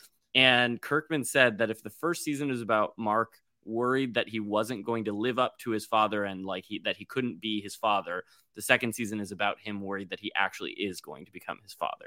So he's having to be a superhero and deal with, oh, this is who I was trying to be, and this is who I was looking up to. So who am I? Like, what am I really going to become? That's so cool. That is in the comics. It's there, but it's not like at the forefront. And like Kirkman and the team getting to be able to write that, knowing where the story goes and where Invincible's lineage goes, and knowing that whole like feeling of that expectation and that fear of like and like that passing down, all those kind of things, like that's amazing. I'm so excited for that, and for them to really explore that and what he's dealing with, knowing that that's going to be great. Yeah, so cool. They continued asking more questions after that. Kirkman confirmed that there's not really a time jump between seasons 1 and 2. Like it could be the next day, basically. Yeah. And then as they're talking about it, I think they had to like show him the prompter of like what they were supposed to announce next or how he was supposed to tee it up. And he of course did the whole, but November 3rd, that's far away. So far Wouldn't away. you guys like to watch something today? Wouldn't you like to watch something right now, like tonight at Comic-Con? And they of course announced the Adam Eve special episode, that it would be available that day, and that they were doing a screening at 10 p.m. At Comic-Con for all of us to watch, which was so cool, so exciting. I think they released the trailer for that in the panel. Yeah, and then they showed the trailer. What an insane thing to do! Like we've got this fan base that is just fervorous, that they just want more. They want more, and it's like, all right, guys, here's your date. Here's your trailer. November 3rd. It's coming later this year. It's coming. It's coming. You know what? How about an hour-long episode now? It's out now. Like all that waiting, and it's here. It's already here. Like you don't need. It's not like a trailer. Now you got to wait 4 or 5 more months. It's not. No, it's out now. An hour-long episode. This isn't like just a quick 10-minute like clip or anything like that. Yeah, that nobody expected. Incredible. I can't believe they pulled that off. I can't believe that something like that didn't leak. So cool. Yeah, and we will have an entire episode dedicated to talking about our feelings on that. So because we then went to the screening after that, there was a little bit of a break in there for us to kind of like recover a bit. We filmed our video with quick impressions and favorite highlights and stuff like that. Going to the screening was a ton of fun. They gave us these incredible posters. Bill, I still have yours. Yep, you do. These incredible posters of the poster that they've released. Like it pops out. Pin. Yeah, and it's all embossed. So the Pinfinity. So fun thing with these Pinfinity pins is that if you download the app and it's kind of like a QR code. You take a video of the pin, a video pops up, and it's really, really fun. It's really cool. Yeah. So that was our Friday, which was insane, right? Yes. Yeah, that was the biggest day, the busiest day for sure. And then Saturday, the only main big panel for sure we were going to go to was Kirkman was doing a panel in Hall H, which like Ryan mentioned, we were very lucky to get reserved seats for, so we didn't have to worry about waiting in line or anything. And yeah, that was, in terms of content that was being announced there, most of it was pretty much everything that they had already announced in the other panels. Mm-hmm. We had talked a little bit about this, that I think Hall H was, having some panels being put together probably a little bit later than they typically do because of the whole actor strike and the writer strike and everything, that it seemed like Kirkman, I would assume Kirkman probably volunteered to be hey, let's go over all the things we're announcing in another panel in Hall H. Knowing what they knew, I wouldn't have been surprised if they're oh, writer strike and we're still putting together these panels. All right, Invincible is now in there. Because from what we were able to see and hear and can tell, the Invincible panels were packed. They were sold out. They were past capacity. They could have filled Hall H. They will probably be in Hall H next year, which is ridiculous. So it was so cool to go into Hall H and just see the room where it happens. You know what I mean? Where the Marvel movies and DC movies and everything are now. Hall H was incredible. It was incredible. So when you walk in, there's probably 40 or 50 rows in the back that have three or four monitors that are right there for you to see. You can't even barely see the stage. It's so deep. It's so deep. Yeah. And then you get in, and then there's two more huge, gigantic monitors, and then there's the stage. And then the main stage with its own huge movie theater sized screen. It was just sitting in Hall H, knowing what's been in that room was an incredible experience. It was like seeing a blue whale for the first time. You're swimming in the ocean and a blue whale. How can a room be this big? And you're oh my God, what am I? I'm seeing God right now. It was. Yeah, I didn't know that Hall H was that God, big. Bill, I didn't know you liked it that much. Shit. Hell. I mean, I just don't like God that much. It's the sound system inside Hall H. I was genuinely concerned that I was gonna have hearing damage when we left. It was so aggressively loud that they played the trailer and I still couldn't focus on half the lines that were said because I was concerned that my eardrums were going to rupture. It was crazy. So it was fun getting to see. The coolest feel was the chairs vibrating during all the scenes and the trailers and stuff. It was nuts. And I thought that it was a little funny that the actual chairs, they're just like chairs, just like table chairs. They're nothing crazy. But they are nicer than all the rest of the halls. Oh yeah. Yeah. Did you guys and it was funny. It was funny too, because we had the reserved seats. So we got to go up to where the little green back seats were. We just found some empty ones, sat down. And as we're sitting there for probably 15 minutes, and Bill turns to us and goes, does anybody else feel kind of upset that nobody's come to check our passes to make sure that we're allowed to have these seats? And as he said that, a guy just appears can I see your tickets, please? And we're tickets, please. So much. It was very funny. So that was cool. It's it was the first time you get ID'd when you're 21 and you're drinking at a bar. You're yes, you can see my ID. Bill's I didn't sneak into this one and go past the line this time. I actually have a ticket. But getting to see those trailers again on that stage was awesome. Then we made it over to the Energon Universe panel, which was a lot of fun. Daniel Warren Johnson up there, and he's awesome. Josh Williamson and Kirkman and Sean Makowitz, and getting to see them talk about the Energon Universe and Void Rivals and Transformers, and talk a bit about the future of that, what it's like and how it came about.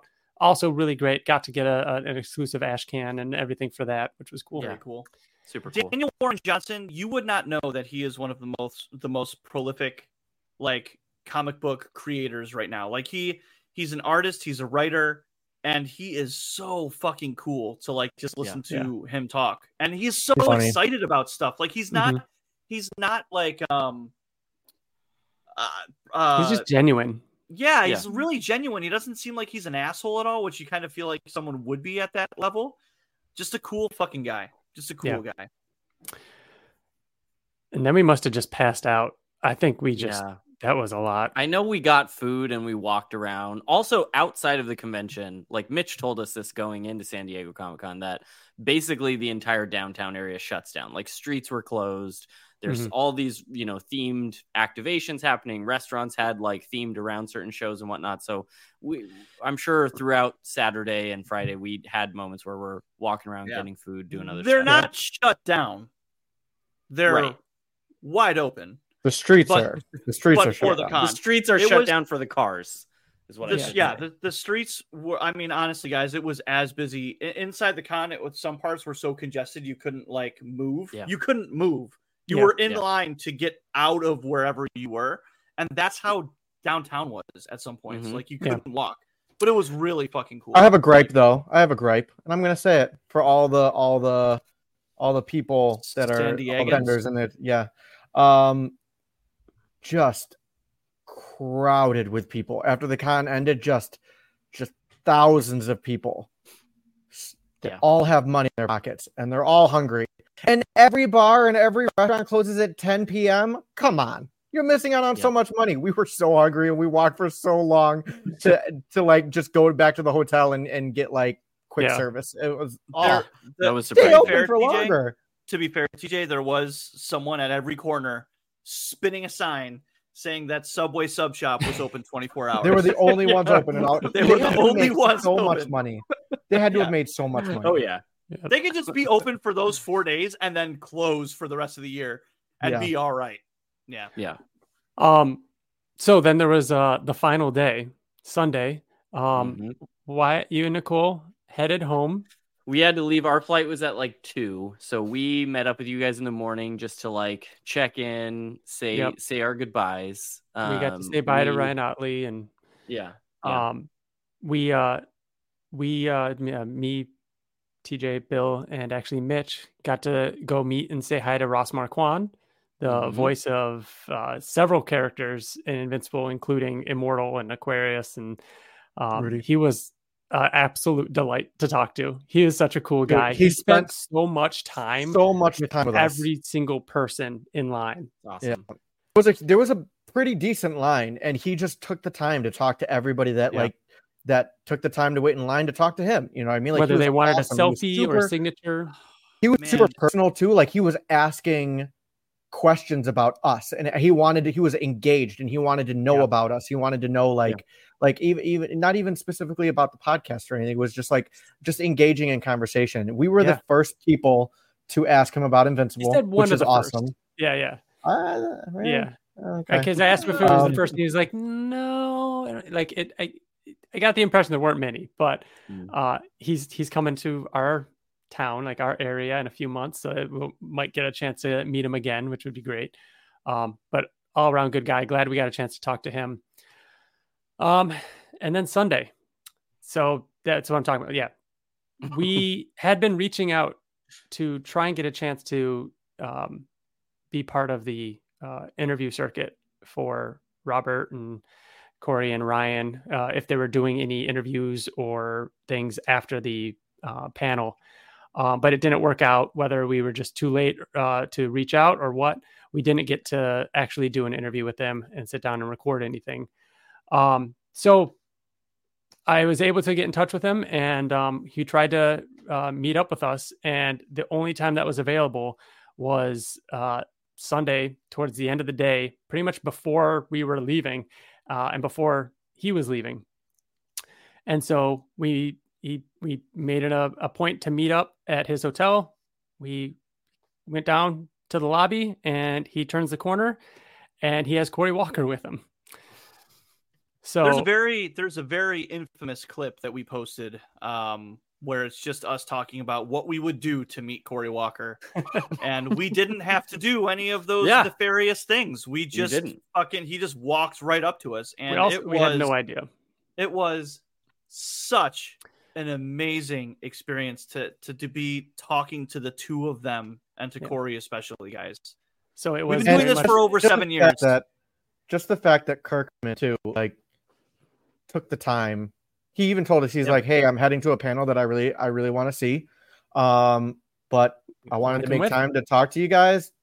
Come with me if you want to come with me. Maybe we can chat a little bit afterwards." So we joined him for a really awesome panel about covers, about comic book covers, and it had McFarlane there and a bunch of other really awesome artists. One of the other artists was the one that did the art for the comic convention itself, like the San Diego Comic-Con convention.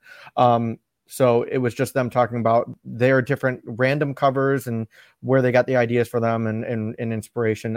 It was really good. It was really funny.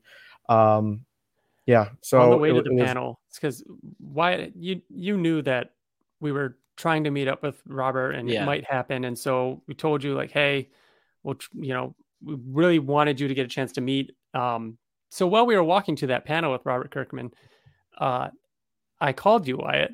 Yeah. So when Nicole and I were getting ready to leave, because we had to leave at like 11 to make sure we're at the airport, I joked with you guys and with Nicole. I was like, I know he's still trying to make it happen. I know the minute that I get on the plane, he's going to call you guys. Like, it's part of the Invincible curse. Now that I'm part of the podcast, I have you understand it. You understand it. So I joked about that and was like, hey, I cannot possibly be disappointed with my Comic-Con experience. Like, met Otley, got to talk to him outside the con, just me and him. Like, that was incredible. All the stuff that happened. So cool. But yeah, we head to the airport, head to our gate, get through security and everything. And our flight actually got delayed by like 20 minutes. And in that 20 minutes where we're still like waiting for our gate, I get a call from Ryan and I'm like, hey, what's up? And he's like, hey, do you have a minute? I'm like, yeah, sure. And you just go, okay, hang on. And I like look at my phone to see if you're going to try to FaceTime me or something. And I put the phone back to my ear and I just hear Robert Kirkman go, hey, Wyatt, sorry, we missed you. And I was just like, that's okay. Immediately just like, and Nicole looks at me and is like, you're talking to Robert Kirkman, aren't you? And like, she could tell just by my face that I was like freaking out. And he's like, yeah, we've just been really busy. And we talked about all the stuff that got announced. It was like, yeah, it's been so cool. It's been, everything you guys announced. Thank you so much. And he's like, yeah. Do you want to talk to Corey? And at that point, I didn't even know that Corey was with him or with you guys or whatever. So it was like, that one sure. I didn't expect. That one I did not expect. And I felt a little bad. I was like, because I was like, oh, this will be a fun little surprise for Wyatt. Robert Kirkman on the phone. You're a smart guy. You could talk about Invincible. It'd be a fun little surprise. When he said you want to talk to Corey, I was like, oh my God. Because I put myself in your position where if that happened to me, oh man, I was already. To be like, fair, frozen. Corey's face looked the same too. Like, he did. Sure. He was like, I was already like frozen, and I had like, I think I was like grabbing Nicole's leg as I'm like talking on the phone, and then he's like, "Do you want to talk to Corey?" Nicole afterwards was like, "You've like gripped onto my leg." I think at that point, but it was again so awesome. He's so nice. We just talked about all the stuff that got announced, and I just, thanked both of them for everything that they're doing with Invincible right now. And he was just like, yeah, thank you for liking it and for consuming it and all that stuff. It was incredible. And then literally hang up with you guys and they're like, okay, time to board. And I'm just like walking on the plane like, what just happened right now? At least it was probably the fastest flight ever because you just sat there and like this. I don't remember half the flight because I was just sitting there just like, oh my God. I have to say this, and I think we may have joked about this, but the first time we met Robert Kirkman at New York City Comic-Con years ago, the same fucking thing happened. I was on the phone with Liz after we met him, and he was walking up. He's like, "Oh, who are you talking about? You telling somebody all the secrets that I just told you?" And then I'm like, and I handed him the phone, and it was Liz. And she talked to Robert Kirkman for probably 3 minutes, and then came back to me. She's like, "Who was that?" And I'm like, "That was Robert Kirkman." She's like, "No, it wasn't. Shut up." I told him the whole time that it wasn't Robert Kirkman, and I thought it was somebody joking. And I'm like, "No, you literally had a conversation with Robert When Kirkman said, "Do you want to talk to Corey?" I thought he was joking and that he was going to hand the phone to Bill. And Bill would just be like, hey, Wyatt, how's it going? And it was going to be all just like them making a joke. So when I could tell it wasn't Bill, I was like, oh my God, this is really Corey Walker that I'm talking to right now.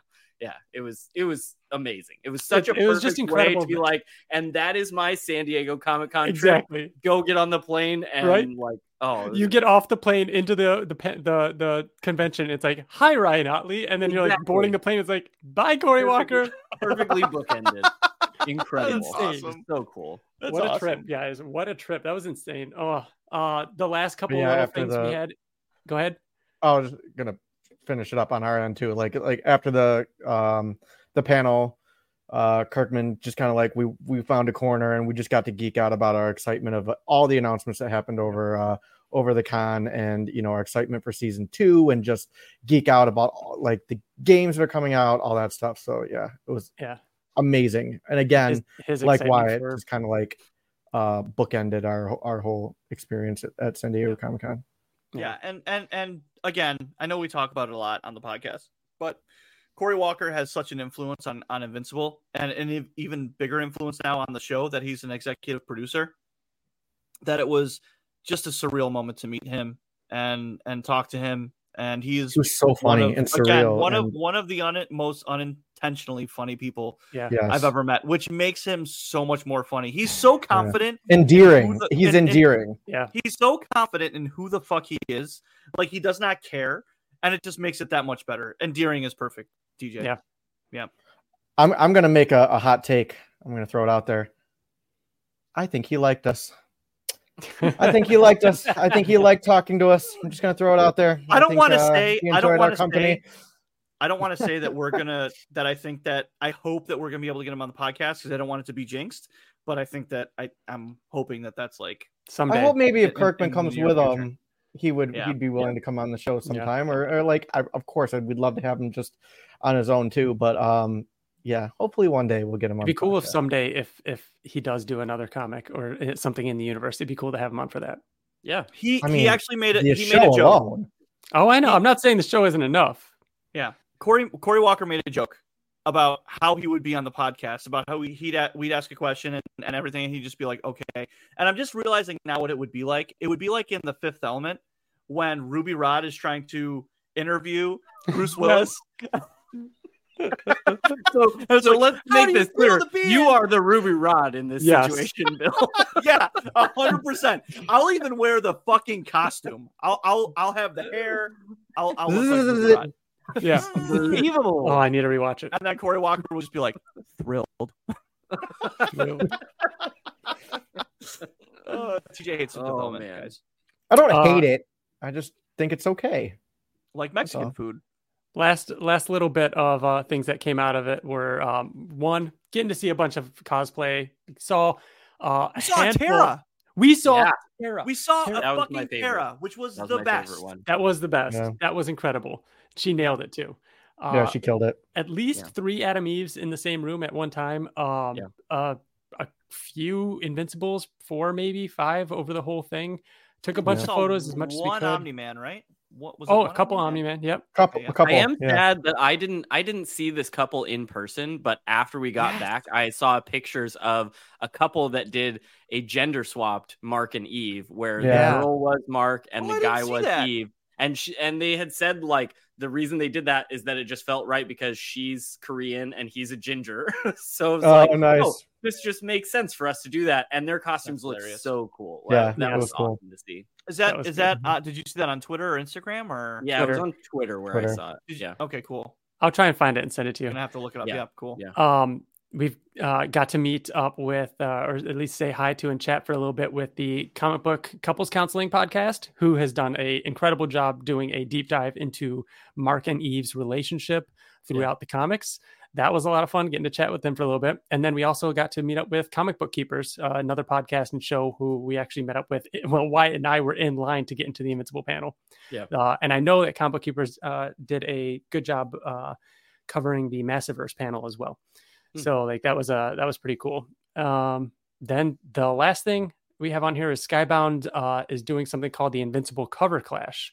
Fans can pick their favorite covers and enter for a chance to win exclusive prizes. You can find that at cover-clash.com.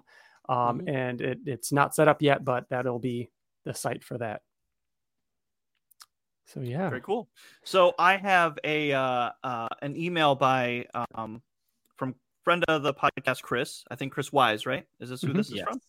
All right. So hey guys, so much to discuss. First, Adam Eve was so awesome. Skybound definitely cares about us. Then we got the release dates for season 2. I'm calling it right now that episode 204, which would be episode 4 of season 2, is going to end like issue 25 did. What episode or what issue is that? Is that issue 25 ends with him meeting Omni-Man on Thraxa. Ooh. Yeah. I'm gonna say that I think it's not gonna be him meeting. I'm gonna say it ends with the fight on Thraxa. I'm going to vote to not talk about this because we can go on for an hour. That's true. That's true. We'll where does this break happens? Where's the end of season 2? What is this? We could talk for so long about that'll be our subscribe to our YouTube next episode. We'll talk about that in a future episode. Sorry. Continue. Those bastards. But how else could they do it? It works way too well, and the world is going to explode when they see it. So I think he thinks it's going to end with the fight. Yeah. Then, with the other announcements, Skybound is going to bankrupt me with all the new Invincible content. I'm definitely getting a Steam Deck after Bill's glowing review. What up? 100%. And the announcement of the new Adam Eve game. I don't know what I expected, but it was way less than what we got. I'm absolutely blown away by everything. TJ said it best. We are in the era of Invincible, and damn, it feels good. Also, Wyatt's tattoo is fucking sick. There it is. Great line work, super rad placement, and the black is filled so well. Crazy coincidence, though, because I got a new tattoo myself. See pictures. And we can probably post them. I'll put them in. Yep. Yeah. Let me see here. I got a new tattoo myself. See pictures. It's technically my second Invincible tattoo. The first one was a small Omni-Man that my buddy drew, but I couldn't be happier with the new one. Guess which one I paid more for. I definitely want to add more characters and possibly do a villain's piece on my leg. Awesome idea. It's a really great tattoo. This is insane. It's so good. It is fucking cool. Let me know what you guys think and which characters to do next. As always, stay awesome. Love, Chris. I also have to plug my artist because he was so good. It's at Josh Trolio is his personal account, and at Trademark Society Tattoo is his shop at Instagram, and we'll pop those up on the screen as well. Jeez. But it is incredible. So it's Alan, Mark, and Omni-Man Nolan. Yeah. If you're watching on YouTube, we'll put it phenomenal. They look phenomenal. Yeah, it's one of the better Invincible tattoos that I've seen. Because as I said, I want to get an Invincible tattoo next. So I've been like going down the Google image rabbit hole of like trying to find, good examples of that stuff. And his looks so good. Yeah, it looks amazing. And I mean, this is half a sleeve, guys. It's like his it's a big section. From his shoulder to his elbow, and it's just a massive bicep that Chris has, like massive. So you could imagine the size of Omni-Man's biceps on this massive bicep. It's true. Thanks for the picture and the email, Chris. Yeah. Looks great. Yeah. I think we got what do we got? One more. I have email? one more email, it looks like. So this says, this is from Jose Rodriguez, who we talked about a little bit before. He said, congratulations, you survived San Diego Comic-Con. Glad you made it out for the 20th anniversary of the greatest comic in the universe. It was fun seeing you all through the weekend, even Bill. There it is.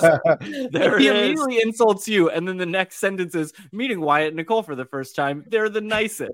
He insults you, and then he compliments me and Nicole. Running into the legendary Mitch once more. With a buffet of announcements, we got to eat this convention. Seeing your shout out during the panel was awesome. Watching the Adam Eve special with over 1,000 fans was a definite highlight. Man, that poster is so pretty. Skybound booth having such crazy lines was new. What were some of your highlights from San Diego Comic-Con? Unapologetically, still Bill's arch enemy, which I didn't even know was like a thing for Jose, but it is now. Oh, it was. Jose Rodriguez. Oh, yeah. Don't worry, Wyatt. The curse is real, and you're going to get an arch nemesis because I like because it. I TJ's got one. I've got one. Ryan's got probably 4 or 5, but they just They stay quiet. Or this means they now stay that we quiet. have Wyatt, I will actually get one. Oh True. yeah, okay, It's possible. Man, Yeah, we definitely went over, I think, all of our highlights and everything. of things, and honestly, meeting Jose and like I mentioned, having that moment where like he recognized me before I recognized him was definitely one of the highlights for me too. It was awesome. Jose's dedicated, man. For as much as we hate each other, I'm gonna give him props. Like he was in the front row for almost every Invincible panel. Every merch line, every Invincible panel. Everything. I don't know how he did it. He was in the front of everything. No matter what time of day we saw him, he was in the front of that line. Yep. Crazy. And again, Adam Eve being in that screening and talking about the reactions, we're going to talk all about that stuff when we talk about Adam Eve in our Adam Eve episode. But very excited to talk about that. That's the bulk of this episode. You guys got a couple more minutes? We do our issue spotlight. Yeah. Let's do it. Let's do it. All right, TJ. All right, so if you're just finding us, if you haven't listened to the last couple episodes, issue spotlight is a new segment that we've been doing over the past couple episodes where we just pick, each of us take a turn picking a random issue of Invincible, and it's typically random. And we just go over it. It's not random. We try to make it somewhat random, but whoever's turn it is to do it is choosing what issue to do. And we just go over that individual issue, and it helps highlight some of the bigger issues or some of the lesser known issues, and do like a recap. It's our way of doing a recap. So it's my turn this week, and this week I chose. I'm gonna guess.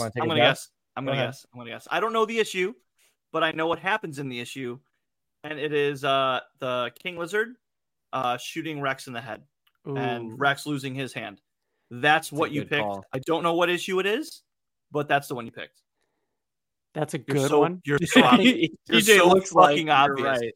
Yeah, he's Is that it, TJ? Is that it?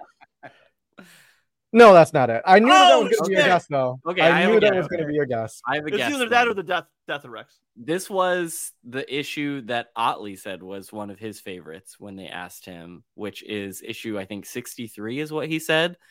And I know that is one of your favorite like covers. And I remember when Otley said that, I feel like I heard you down the road being like, yes. And being like, that's not the bulletproof one, is it? No. Oh, that's okay. that's Conquest. Yeah, Conquest fight. Yeah, it's one of the Conquest issues. Is that it? No. TJ would not pick a Conquest All issue. right, then I'm going to round out with the third issue that is TJ's favorite, even though I don't think this is it either. But what is it, 33? Angstrom Levy? That would also be a good one, but no. Yeah. However, we did pick your like three top. Yes. Yeah, you did for sure. But we're gonna save those ones. I like that. But guys, I mean, San Diego Comic-Con was awesome, and the highlight of San Diego Comic-Con was meeting Corey Walker. Why would I not go with a Corey Walker issue? All right. Issue 128. Flax and Dimension. Nice. Nope. Those are in the 90s. Issue 128 was two issues after Reboot, and Corey Walker did a run between 127 and 132. And this was right around the time that we actually started doing the podcast. So our second episode, or our second issue that we reviewed live. So this issue, the previous issue 127, what happened in that one was Adam Eve told Mark that she had been with another guy in the 4 years. Don't remind me. Where she presumed Mark to be dead. So Mark was gone for 4 years. So that panel this is one issue, of my favorite drawings by Corey Walker, where she tells him. Yeah. So this issue actually. I'm sorry. That's just just to recap. Like, imagine Adam Eve went without Mark for 5 years, but Mark went like a couple of days without Adam Eve, and he just has to accept the fact that she was with somebody else. Yeah. That is so hard. Good for you, Mark. Good for you. Go ahead. Well, that's what this issue is about. Or somewhat. So it starts out with some members of the Coalition of Planets getting bombed by Ursel, who was sent by Thrag. So Thrag is still like in the middle of his, like he's just starting his takeover, or still in the middle of his takeover. we get Thrag talking to Urshel, like saying, you know, she's out there doing stuff. Then we get the pickup of where it left off on the previous issue, where Eve is talking about Kubian, who is the guy that she was hooking up with and had a relationship while Mark too. He's such a surfer douchebag. Mark was away. And Mark is, you know, sad about it, but he's grown too. Like he understands, like, hey, I was gone for years. Like, I don't fault you for this, right? They hug, you know. This is the issue where we get Tara at her peak cuteness. Yeah. It starts with her, and she's talking to Eddie, which is her educational robot. Oh my God. And she's running around and she's picking flowers for Eddie, for this robot, right? And Eddie is like, oh, like the sunlight and photosynthesis work with flowers, and she's like, I don't care, I just want to play. She's having this whole conversation with him about that. And this is also an issue where Mark is trying to establish himself as her father, right? Getting to know this little girl that he missed out on so much time. And she just like, she doesn't care. She's just like, you're my daddy and I love you. And it is what it is. Like she doesn't even like no time has passed. Tara is just like, you're my daddy. You know what I mean? You're my dad. And he's just like trying to like play with her. And it's just so like easy. It's so easy. And she talks about how she wants to go pick, oh boy, I forget the names here. I forget what it is, but some kind of fruit that she wants to go pick with her dad. But she's like, but you know, it's kind of far away. And Mark goes, that's okay, we could fly there. And she goes, yeah, she's so excited. So he picks her up and he takes her in the air and she freaks out and she's like, no. So he puts her back down the ground and she goes, you're not supposed to fly me that high. And he goes, okay, we're back on the ground. It's okay. We don't have to fly. And she goes, no. I want to fly, just not that high. Like Kirkman writes so good. Little kids like so well. Like it's definitely something that like a little kid would say. This was like one of my favorite eras too, because like my kids were young. I remember if you go back to when we reviewed these issues, I just gushed over all of this. And I'm like, I've never read something that is so well written about kids. And it was awesome. I loved this fucking era. I loved it. This is probably the issue that made Tara, like, other than Mark, maybe Tara being my favorite character. Yeah, she's a hero. She's the hero. It's incredible. Yeah. We get another scene and they're coloring together, and Mark's like, can I use the blue marker? And she's like, no, I'm using that. And he's like, all right, can I use the yellow? And she goes, no, I'm using that too. And he's like, can I have the red one? And she just kind of like looks at him and smiles, and she goes, no more markers for you, daddy. And then he like starts tickling her. It's just so good. It's just like father daughter, like great feel good scenes. There's multiple of them in this issue. I just flipped through it. Multiple of those moments where it's like her smirk at him or Mark having a realization in a couple pages from this, like those silent moments where that you can just see that expression on the character's face, like they're thinking something. Corey did a great job with those. Yeah. Yep. So good. And the part that you're talking about where he's like reading her a storybook, and they're just giving looks to each other, and they're taking turns reading every other page, like just really good moments. Other things that are going on in this issue, Alan and Talia are being romantic with each other, and Alan is distracted because he's always thinking about is Thrag and finding him and stopping him, and she's not having any of it because she's trying to get it. You know what I mean? She's trying to get it. So Alan goes to a Coalition of Planets meeting, or so he thinks. So he shows up, and do you remember this woman? Oh yeah, the fucking little lizard queen. Yeah.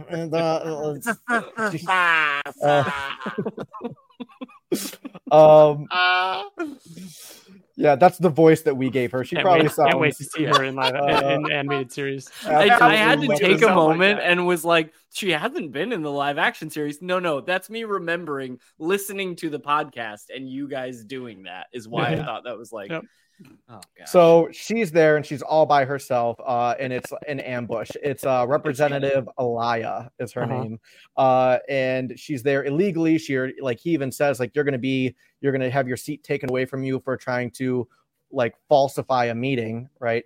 And she goes, "Oh, don't worry about that. You're not going to last," right? She's like, "If you had listened to me years ago when I told you to do this and do it my way, then Thrag would not be in power right now, and he wouldn't be an issue. And now it's time. We're going to overthrow you. We're going to take you down." So all of Alan's bodyguards start just beating the shit out of him, and he's like, why are you doing this? And she's explaining that while he's getting his ass kicked, saying like, you should have followed my direction, if you had done it, none of this would have happened.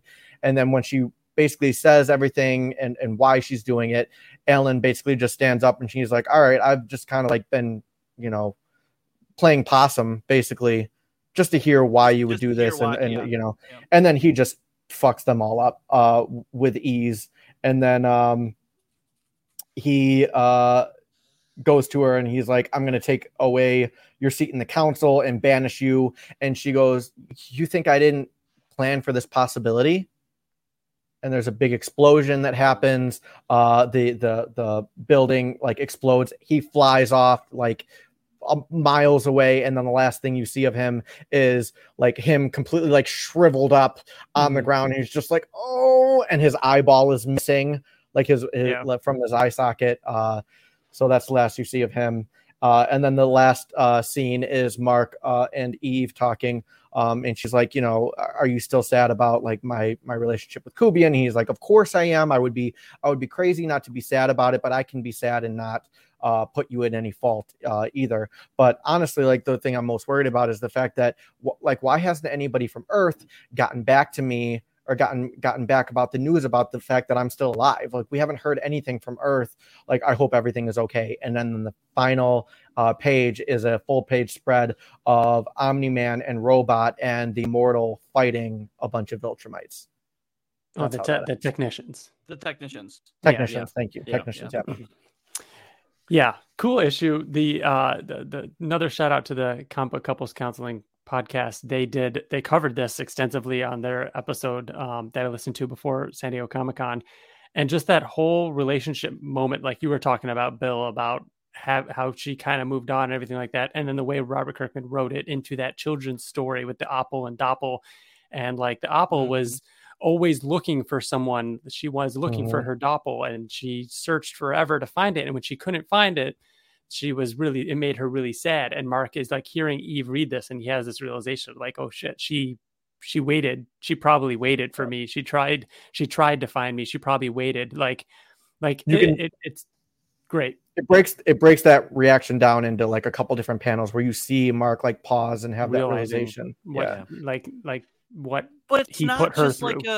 It's not just like a two-dimensional like moment where in like normal comic books where it's like, oh, this character cheated on this other character or this character moved on. Like, it's such a unique it's a unique perspective, because all this time passed for Eve, no time passed for Mark.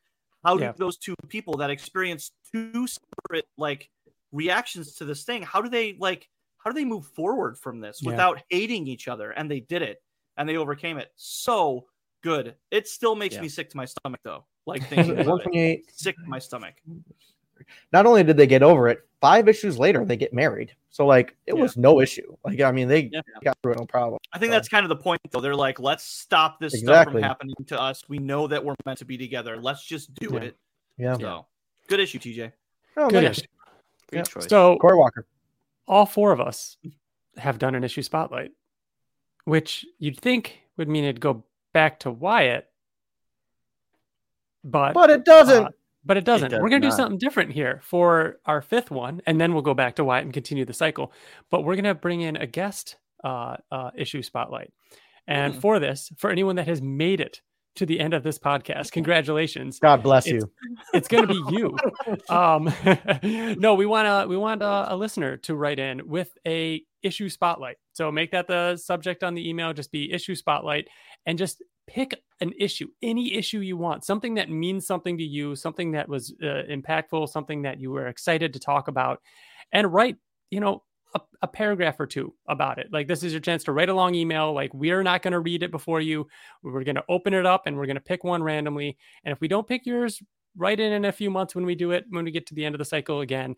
And we just think it'd be cool to let somebody else talk a bit about an issue. It could be an email or it could be a video. Even better. Even better, TJ. Better. If you could, if you want, shoot us an email, including an audio or video link, and we'll include that in our next main episode. But that's it. That does it for our big post San Diego Comic-Con episode.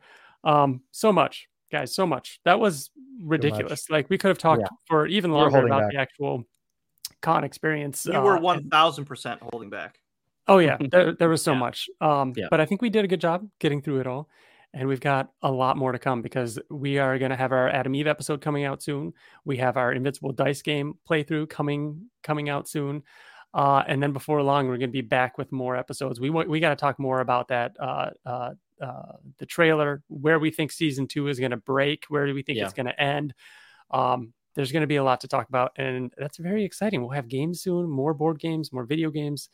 I've got this last email is going to be for the Adam Eve episode. So if you want to write in with your thoughts on the Adam Eve episode, send that in as well, because we'll be able to talk more about that during that episode.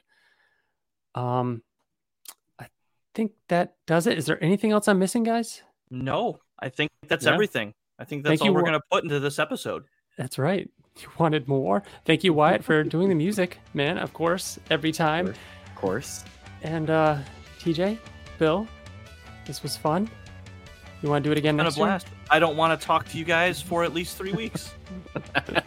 No, we have to record the Adam Eve special. We've got to record that episode.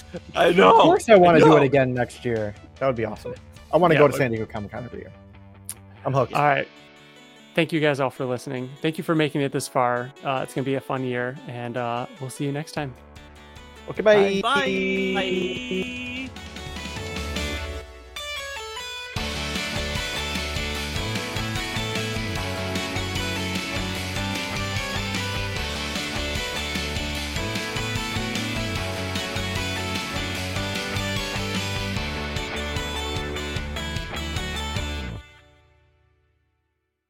I'm trying to get ready for the intro.